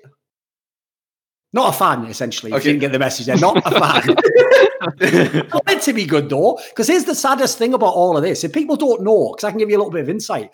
The reason Flashpoint wanted to pay the CSPPA to do these rankings, I'll give you a gem in a minute, is because we actually understand that, like, if you have the ranking in any way associated with your organization and you're the TO, you either will explicitly rig it, spoiler, ESL's ranking, or you will, like, there will always be the suspicion that when someone doesn't quite agree, like 7 instead of 6 or something, they'll think, well, could it be that they're trying to fuck with me because, you know, I don't play their tournament or whatever? So what we wanted is we wanted it to be independent, someone who's not related to us. But here's what I'll tell you is the reason why that whole thing broke down and we never did it. Is no joke. We were telling these people from the beginning, we want you to make this ranking, we'll pay you to do it. And then when we like demanded they sent us what they'd been working on, well, you can imagine, guys, when this shit only came out a couple of months ago, what a fucking prototype was like. It was like that shit where the kid's just obviously just done his homework 1 hour before class. Like, what is that? Like, that's your science project, is it? Like a fucking Cheerios going to like a fucking hungry hippo's mouth. Like, I can't, like, that's like the level it was on. So we were just like, I'm not paying for this shit. Get out my face. Okay, two Even things. worse, MLB Art 8.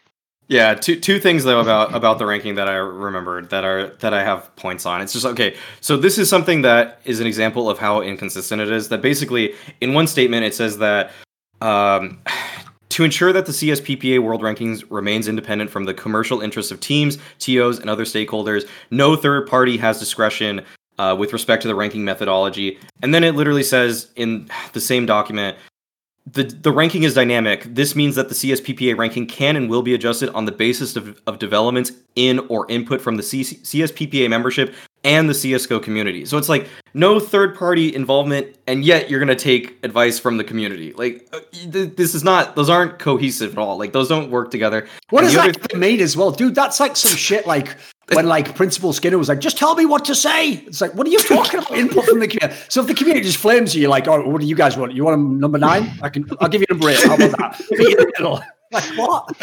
Okay. The second thing, and the one way as well, let's just be real. If I had to explicitly design the worst ranking of all time, I think having the fans have input would probably be the top of the list.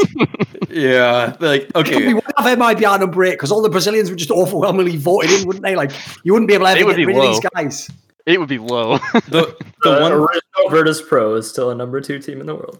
The one thing I want to give this ranking credit for, and I see why it can be useful in the future if they refine it, is that they take into account the fact that like player health, burnout, the fact that teams should be able to take breaks from tournaments shouldn't affect their ranking as drastically as with HLTV. You are almost in a way penalized by not playing a tournament. You basically like should just go to every tournament, because if you succeed in any way, shape, or form, your ranking will only get better. Whereas CSPPA, it looks like the way that this is headed, if you go to a tournament and do badly, like that can also negatively affect your ranking, or that you just shouldn't do that. Like the decay on CSPPA's ranking isn't as drastic as say HLTV. So that's the one shout out I want to give them, because I think that if it goes the right way, that it kind of works in tandem with how Flashpoint is supposed to be a more balanced product for or something to enlist in if you're a player that you want to go to Flashpoint because you don't want to have to go through the grueling ESL and blast schedule. It's that you want to be able to play, 2 tournaments a year, pick and choose from the rest of the circuit, and then you can still have a comfortably top 15 ranking in the world. But with HLTV, with HLTV rankings, you should just go to everything. You really should just go to By the way, disclaimer, similarly, I obviously work for Flashpoint and Maui Snake is talent for them, just so people are aware of that. Yes. Yeah, I personally think yeah. that HLTV does have to somehow adjust the point distribution for teams not attending tournaments, especially with the way the scene's going to go in the next year with the exclusive leagues and the ESL tournament schedule. It's just the teams are going to have to, obviously the teams in like ESL tournaments and in Blast tournaments are going to benefit because they're attending more tournaments, but that doesn't necessarily mean that the teams in Flashpoint are worse. It's just going to come out that way with the way that the ranking is currently set up, right? And there has to be some adjustment to that with the more exclusive leagues that we have coming in. All right, let's get on. Let's turn the page here and get on to a slightly more positive topic. The MIBR Astralis series was the second most viewed online match of the year at 512,000 concurrent viewers. I mean, this is just an overall positive thing for the community. What are you guys? Right, how do 2 you guys feel hours about to this? start though, so it did have like the biggest ramp up of all time. That's true. The technical delays were there and present. But this is one just thing that showed to Brazilian me- CS. Like, if you Yeah. don't know, like even MIBR random games in Flashpoint would hit like some of them were getting bonkers numbers, like 200k or something insane. I think like that I was gonna- just by default that region just gets insane viewership. I think this showed, like, for MIBR, the org maybe itself a little bit, is that maybe they don't need like Fallen and Taco and like that whole group for like viewership and stuff, or brand like as much as maybe some people thought they did, or even maybe themselves thought they did. Sure. Like I feel like they can survive just fine and still be a big brand, especially in Brazil, without those names, just by being MIBR and having some of the mainstay names of Brazil.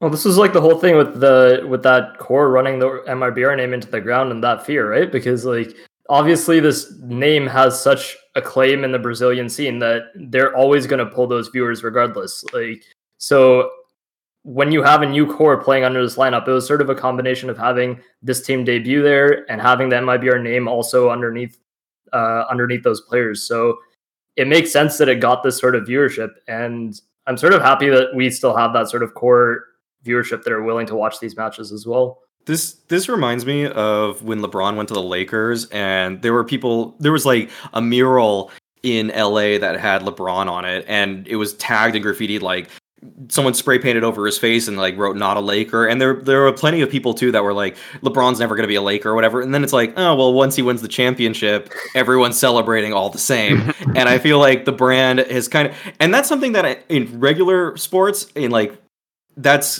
been a while. I mean, like people have rooted for the Celtics for like, if your father's a Celtic, your father's a Celtic fan, like you're still going to be one too. And I don't think we've really seen that with esports as much, where I think a lot of the people in like the modern day are a lot more player driven. I thought that was something that's kind of been like fans of sports have been shifting to, where they're fans of their favorite players, but they're not necessarily fans of their favorite teams. But like you mentioned, though, with MIBR's name actually still maintaining popularity and a draw for the Brazilian scene, that is, I find that super surprising. I think maybe it's characteristic though because of a national fan base, like the Brazilian fan base. But I mean, it's cool to see that there is some weight behind an org just keeping their name and identity together. There feel were like also like a couple of elements as well that made this match not just like a normal group stage match. Like, first of all, there was that whole thing where Gaules was like hyping some angle where like his girlfriend was going to give him his car or some shit like that if they won the game. Her car named Astralis or something like that. Oh, yeah. Like, that's like a gimmick to get people to watch you stream. And then secondly, like the Astralis account themselves were like directly interacting with the guy. Like they got like way more of sort of a push than a random game would be. So they obviously put like emphasis on this, probably because they knew we can just blow the viewership out if we do it. So it was a shrewd move. Yeah, it was pretty big. Exist and Kriaz heading to Genji. All right, so Exist getting another lease on life, it looks like. Kriaz, I'm not too familiar with this guy. Do you guys have any intel on who Kriaz He's is? just like, I don't have that much intel. I know he's like he stood in for Fnatic a while ago, if you remember that. He's in during Pro League, he EPL. played a couple of games, yeah. Yeah, didn't like set the world on fire or anything. Not like overall. I just, from what I've seen from him, just kind of another like average Swedish player. Not like bad or good. Probably not going to set the world on fire or anything, but I'm sure he'll slot in nicely to Genji for whatever roles they need to fill. Yeah, I'm just curious to see like the Exist and Kusta dynamic and whether Exist is going to take over calling now or if Kusta is still going to do it. obviously They when you have claimed on the there- Flashpoint Q&A thing, and this is technically before these players were announced, but in theory they knew who they were. Like Ben Tet, assuming like these were the players the whole time and they weren't ever trying to get those fucking 100 Thieves players or whatever, like the rumor said.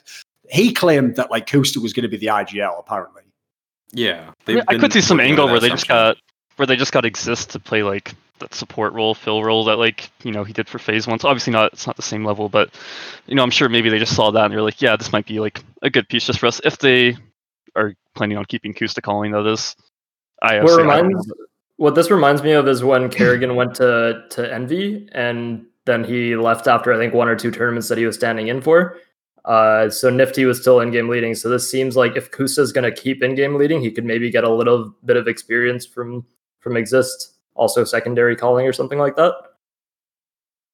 Problem is, though, that I think this move is fucking whack. Like, first of all, the idea you wait until the very end to announce it like this. Like, mate, every single speculation was better than the players you put in. That's a bad state of affairs. And then consider, not only is Gen G a massive esports org with like a lot of money and a lot of money invested elsewhere, but also, of all the teams in Flashpoint, this is one of the ones that has the pieces already. If they put other good players in there, to be instantly really good. Like the idea, they like on paper, they should have just won Flashpoint 1. They should for this one. Those like I'm still not 100% sold on Kusta, but even so, he's played pretty well this year. And then Automatic and Bentet, like they're already good players. Like those 3 right there, you're already. That's not even a rebuild. You're just retooling it to try and make it better. So it's so underwhelming the actual results they've gotten out of this team this year. I just find like it's one of those ones where it's like you get by because people eventually accept the level you're at. But I never do that. I look at what the expectation should be for who your players are, your core pieces, and then what your org is. Like that's why I rag on Envy the most, because it's like you've done the absolute minimum possible as far as I can tell. Don't worry, I know the feeling. Yeah, I think this sadly sets up Gen G for a last place finish at Flashpoint. Actually, that's my hot take on it. I think this is like one of the worst roster moves I've seen. Like for an incoming Flashpoint team, I don't even know. Like I like Harry and Heap to Dignitas more than this. In all honesty, like there's maybe a world where they're actually like up and coming players and they've scouted them. Like nobody's scouted Exist, have they? They've just gone. Did have a lot of trophies years ago. So we'll just pray that works then. Yeah, Alex, are you rating this as worse than Legia from coach to an active player on Envy? Honestly. The fact that they got Thomas also balances it for me. Yeah. So some young star fragger power, like that makes it worthwhile. But with Exist and Kriaz, I just don't have that same feeling at all. Like I think this would have even been better if instead of Exist, it were Sixy actually. But I actually talked to him recently, and he said he didn't have a passport, so that it just wasn't an option here for they did ask him to travel, and he just couldn't. Yeah. So I know that couldn't have worked for him, but it's a shame because I think if they got like Sixy and Kriaz, at least they got some young fraggers, right? Like that would have looked better than this Exist move where it's just like now I'm wondering like is Exist calling or is he if he's just playing like why are you bringing him to just play, right? Like, and neither of those are too exciting. No, yeah, exactly. I'm not a fan of either of those moves. Like I like Hooksy and Refresh more, like for sure, like easily actually. So that's just kind of a letdown for me. But actually, one thing that's not a letdown for the Finnish scene is Dodo and Saw to Havu. I actually rate this really. You mean? Oh, Ents. Sorry, from Havu. Yes. So Dodo and Saw to Ents. I actually rate this move really highly. I think this is huge win. So Saw was the IGL of Havu for those who did not know, and he made that team look really respectable at times, and he's going to be slotting in as the coach. So they had Twista before, but he got banned for like almost 2 years or something, 18 years. So of course they just move him to analyst, and then they are now using Dodo for aerial, and now they have a real coach. So any thoughts on this move from Ents here? The problem with this lineup is still just such an unknown of Sunny is like an IGL. Not so much an unknown, but like I still don't see like a huge amount of upside in this. And I don't really see where else the calling is going to come from in this team, or just from Finland in general. So that's kind of the one area I really see things potentially still holding this team back, because it seems like without a solid IGL, Sergey hasn't really been able to play well. Sunny's been kind of middling. I haven't really seen Yumpy too much. I know he's been kind of in and out. So I like the lineup itself. I think if it were to pan out and they were to find their groove of like calling and playing as a team, it could, these players could jump back up and they could have some decent results. But I also see a world in which they still kind of struggle to find that. I think the skills in this team are pretty legit. Like, I wasn't actually that big a fan of the Doto guy in Saw. Like, I thought, like, for example, Sloy was like a better player. Like, the Zori guy, I know the stats were good, but like, mate, he's another one of those people where it's like he's a tier 2 warper. He'll just get his lunch fucking eaten if he goes against anyone at tier 1. So you don't really want that player. And you've got Alu. But that's the problem I have with this team is like, I actually like the pickup as the coach because, like you say, like if you watch Flashpoint 1, that guy did fucking work that IGL. Like, they even could have come second. They were in position to like beat MIBR in one of those seasons. They were like, a really solid team. Yeah, like, I could tell from watching them and prepping for them, like I could see like what they were doing. I could say they had solid plans. Like, everything they were doing made sense. I was like, even playing them or just watching them play, like after shredding them, like it didn't really surprise me that much that they were doing so well in Flashpoint. Like, the only part they would break down in basically is what you'd expect. Like, they didn't have the experience to win the big clutches. And then when they were in the matches, like against MIBR and like the upper bracket semis or whatever, like obviously they shit their pants a bit, didn't they? Like, got a bit scared because them played teams like that. But when you played the other teams, they were straight fire. They were really good. So I like the idea of bringing him in because, as you say, like Sergey just, mate, the second that fucking Alexi B left that team, Sergey was never a star player again. It's actually fucking shocking. Like, again, this is one of those ones where, like, if Alu and fucking the rest of them are listening, like, you're on the Nico train, mate. You don't know what your IGL did to this day because if he wasn't that good, how are y'all worse without him? Like, that doesn't even make sense. I mean, I've told this story on By the Numbers, but I'll say it again. Who gives a fuck? It's not a mate of man. It's not privileged info, right? I actually heard that one of the reasons they didn't pick Alexi B up to FaZe Clan, aside from the fact that Nico wouldn't know a fucking IGL if it bonked him over the head with a fucking dustbin, is the fact that apparently Alu just fucking like a little rat just told him like, yeah, don't get the Alexi B guy. He's not that good. So they were like, oh, we pass on this one. And then, as you see, he takes way worse players than OG and they're better than you now. So like, to me, I don't think that Ents really understand the tactical side of the game. I don't think, unfortunately, you'll ever see that like awesome shit that they were doing in 2018 ever again. 2019, certainly. So, in my opinion, it's okay because you've loaded the team with skill now. Like, actually, Doto was supposed to be one of the better aimers on the SAW team, so Havu team. So, you've got the skills. Just make it work. Just make some functional, basic shit that you can do, and then hopefully have this guy prep for the opponents. And the firepower is there. Like, I think the Yampy guy is a banger. It's just he needs more experience, you know.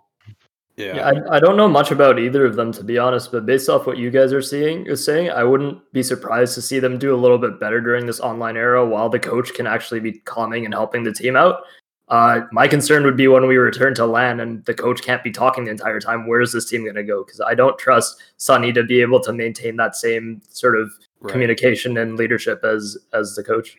I kind of agree with Thorn's angle here that just if Alu and I mean anyone else on this Ents team is kind of too in their own head or just too full of themselves and that they don't take Saw's advice to the level that they should. Like, Saw could literally just micromanage this team, and I think he would play this shit like an RTS and just micro everybody in the right positions, right time, and they would throw the right nades for each other. Everything would look super fluid, and their map pool would be pretty damn good because Havu's map pool, if I remember correctly, had like 5 really strong maps. So this is a really strong move for them, and in the online era could be exciting.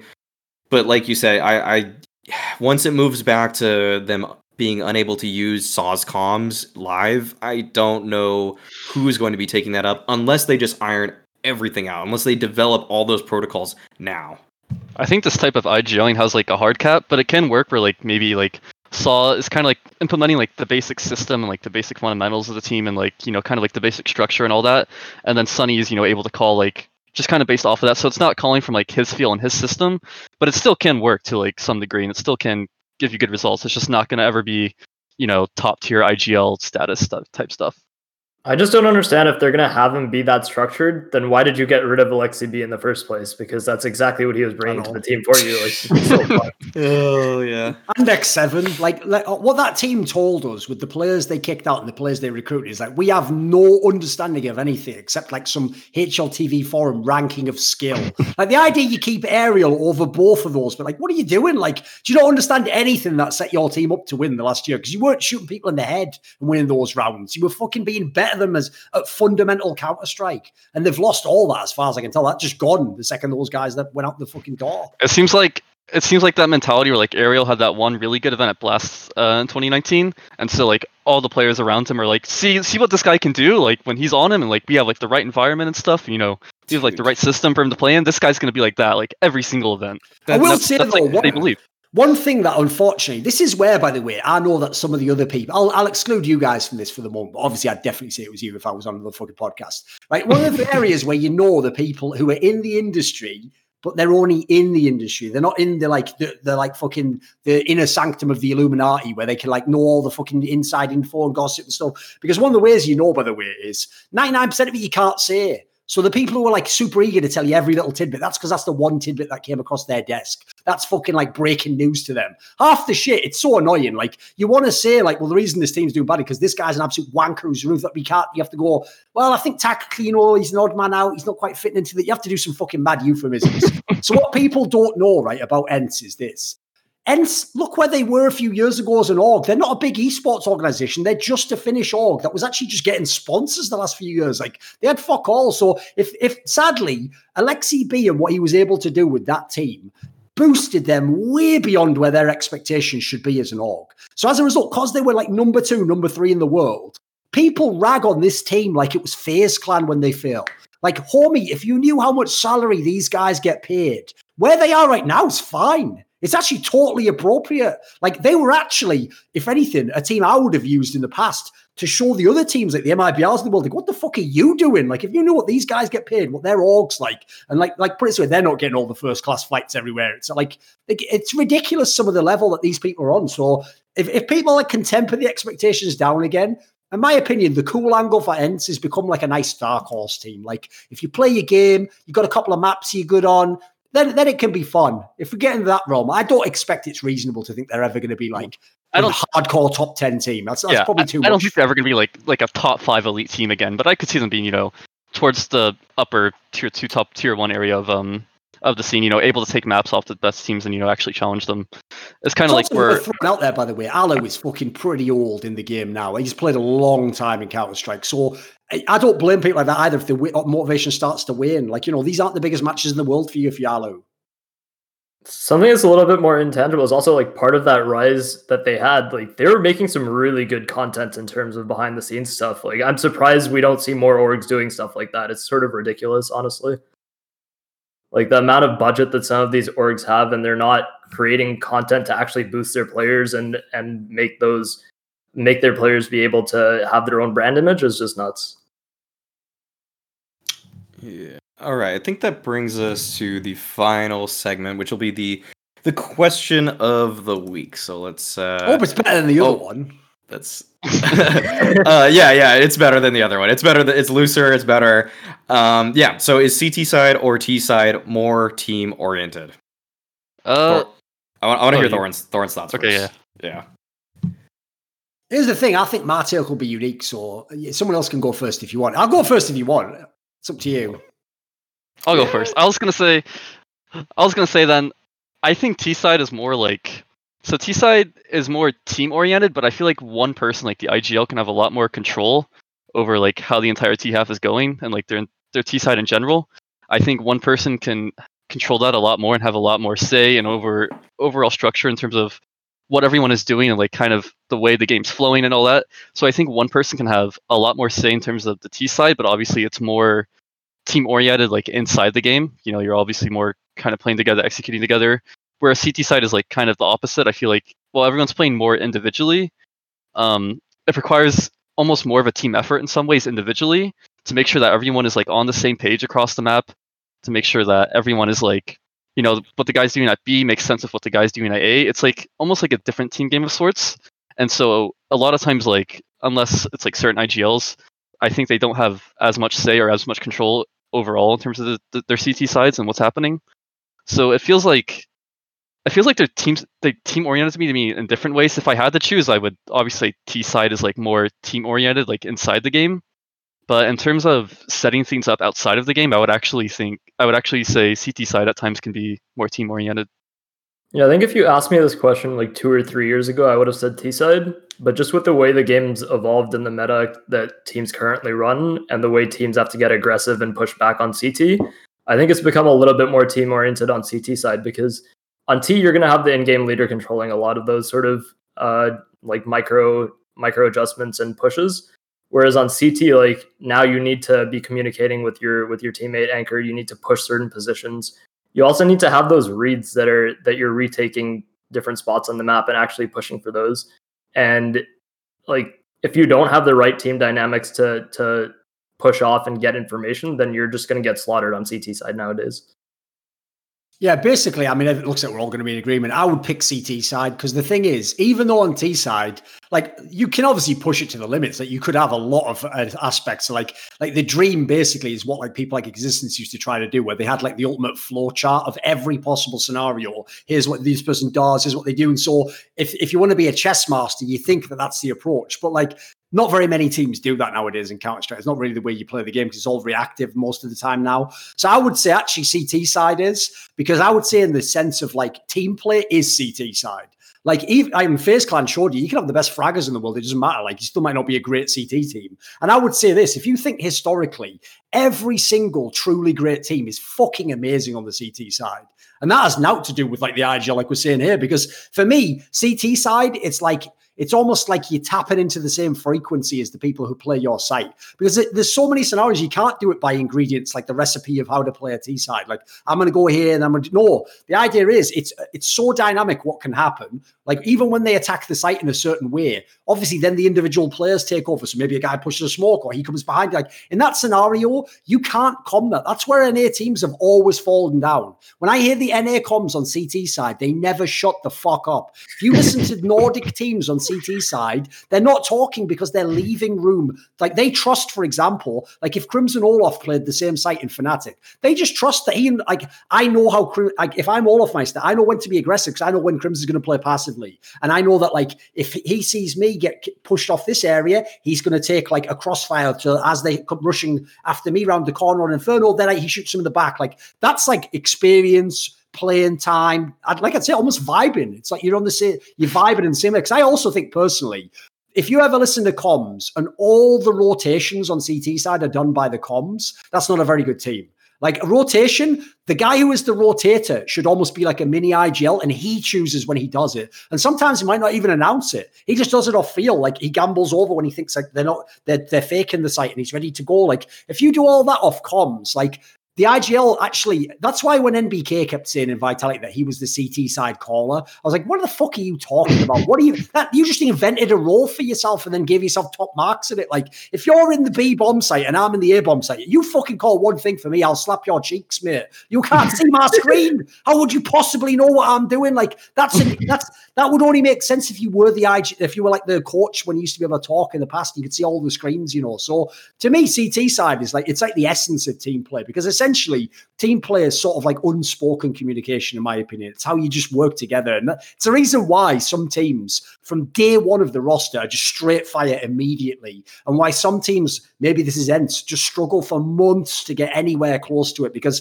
those players probably just don't like, I'd imagine like Sergey and Aloe or something, they're just like completely on totally other ends of the spectrum. They don't have overlap at all, you know? Yeah.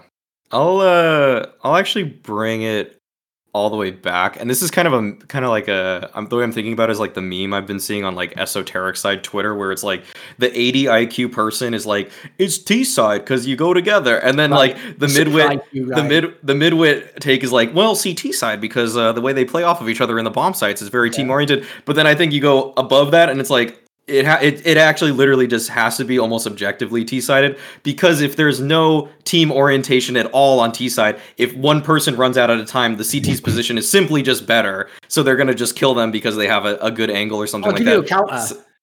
Go on, finish your point, I'll give you a counter. Okay, and then so I think that T-side, I respect all the points about CT side, and I think that at the highest level of play, what needs to be developed most is usually a CT side, but I think that at Counter-Strike's essence, the T side inherently has to be more team oriented, or else you simply won't breach any bomb sites ever. Because if you're just going in one by one against ops on CT side, you will literally never win the game ever. You have to play with numbers on T side, or you have no chance of winning ever. But here would be the counter, which is think of all the teams, and equals FaZe clans would be a good example, right? That still get loads of T rounds. Like, that can't just be that you're faster at Twitch aim muscle movement, you shoot me in the head. Like, some of that is because there are simple fundamentals in Counter-Strike that just work all the time. The analogy I'd give you is basketball. If you can run a basic pick and roll, or you can do like a fucking guy can just block for you, you can open a shot for your star every single game. There's a reason why you can't shut people down in the NBA, because like the basic concepts just work. They iterate over and so in Counter-Strike, that's the trade frag. That's like flash someone in. That's like push one back area to cause some pressure. So then one person at the front of the defense pulls back and then you spread them out. Whereas on CT side, think about defense in the NBA. That's all based on feel again. It's like, right, I've got to sort of sense where my other guy is, my help defense. I've got to push them towards like I think it's a similar scenario. So I'm not saying we're right or wrong, by the way. It's obviously a fucking hypothetical question. Yes. I think that people overrate basically how much goes into the T side, except if you're the absolute best teams. Because the absolute best team, like T side is like a Pareto distribution, mate. The top 20% are like 80% of the fucking strategy in the entire game, and everyone else is just some shit copy of it, you know. Because there's another thing, mate. You can also fucking fax someone else's T strat and make it work like 60% on your side. Try doing that with anyone's CT side, mate. You go and you put a player in where Rain played on Mirage, like watching that fucking ramp, and just tell him, oh, just watch their demos and just copy what he does. Like, mate, he's going to get torn up. I feel like it's going to be the fresh fish in prison, mate. There was this Sean Gares video about how he broke down how Rain played ramp, and I was like, dude, I don't think anyone can do that. I didn't learn it. I literally I appreciate the breakdown from Sean, but at the same time, I'm like, what the fuck did I learn? Like, just hold it from this off angle and headshot everybody. Like, I can't do that. That doesn't work for me. So yeah, I think the question is purposely loose, though. It's supposed to have like an very open-ended side to this. So I don't think there's a wrong answer or a right answer for any. It doesn't matter. I mean, it's just to provoke some discussion. Yeah. Yes, exactly. I want to pose something. Do you guys think the dynamic would swap depending on the map? Like, I would say Nuke is probably a little bit more T side team oriented than CT, because just based on the way you have to play certain positions.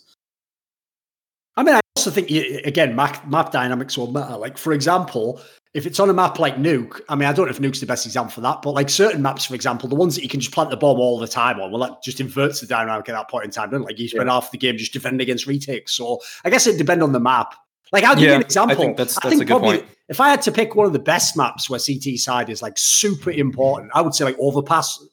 Mate, that's all about like the feel of the guys pushing forwards, and how do we create a pressure vacuum so they think we're covering this side but we're not. Like, that's all like fucking reads and the team play aspect, and there's no way you can be common or practicing all that. Like all that shit Fur used to do in MIB, nobody's practicing that. If people actually think that they sat down and like plotted that out, you're out of your mind. Like, that's one of those things where like my boy Launders, I always used to make fun of him because he would always take everything that pros did, and he really thought that they like calculated it all in their brain. And so he'd be saying like, oh, it's genius the way he knew to rotate off and do this. And like, if you'd have been inside Fur's brain, it's just, he's like that fucking meme. It's like no, you can't just be running in there all the time pressing W, shooting them in the head. And he's like, ha ha ha, W goes like, that's the fucking meme. Like, he wasn't planning any of that shit, was he? He was just a genius. Yeah, they just have like these weird internal clocks that are just perfect. Honestly, it's so ridiculous. To do that with art is like the new one, isn't it? Like, oh, how has he revolutionized the game? It's like, mate, has he though? Like, just like you pick him up and you drop him into fucking ends. He'll just keep doing the same shit. And he'll just work terribly, and he'll just be feeding like a motherfucker, won't he?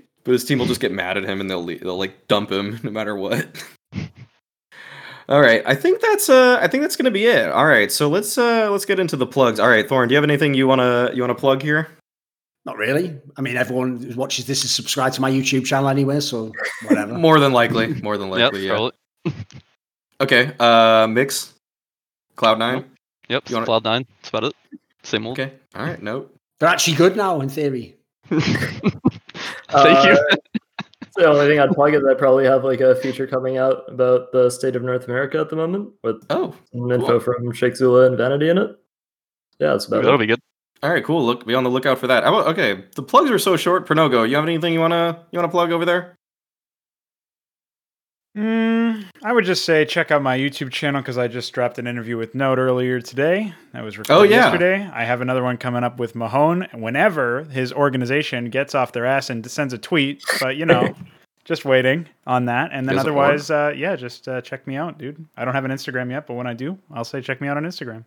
Sweet. Okay, I'll just plug my Instagram then because I've never plugged it. And then also just support. By the way, if we're just talking about shit loosely like that, here's one thing that is so fraudulent, and none of your friends even called you out on it, right? So we know when they did that Flashpoint talent lineup, right, and everyone was laughing at your picture. Oh my god! The part they didn't call out. Oh, are you just friends with the editor or something? Why is he giving you like about 1.5 feet of fucking height, mate? You were taller than like Anders or something. Wait, no, I wasn't. I was short. I was short in it.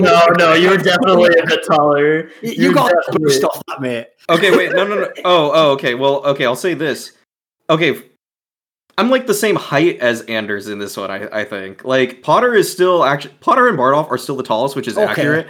And then, like, Semler and you are kind of like the same height in the second tallest. But this way, that is not a police lineup photo. I'm telling you that right now. Like, okay, of course. That's basically the esports celebrity version of, when people on Twitter pay some like sick comic style artist to do a profile picture of them for Twitter, and if they're ever someone who's fat, magically it's just shaved 30 pounds off the person's face. Yeah. Well, that's not even you. That's who you wish you were. It's like, come on, man.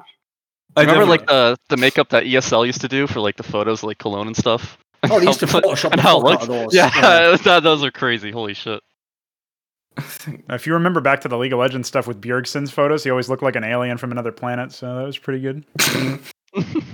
I'll say this about my photo. I submitted a photo from like when I was in college because I was like, I don't even know what to put. So I didn't have a headshot that I liked, and I was like, okay, I'm just gonna use this one. So that's why mine looks the way it does. So that's me doing a shout out for myself, I guess. Were you like a foot taller in college or something? Dude, the artist doesn't know our heights or anything like that. Okay, he doesn't. He's just looking at headshots, guys. Okay, they're just lining them up. I'm surprised he actually got it as close as he did. He didn't like make the heights relative to each other, but he did. He actually to make them look fairly similarly shaped. Yeah, they actually like the taller people in this are taller. Like Bardolph, the only thing is that Semler is the same height as Bardolph in this, which is not. I mean, Bardolph's the tallest person probably in the scene, I think. So, yeah. All right. I think that's gonna be it. Episode 6 has reached its conclusion. Thanks.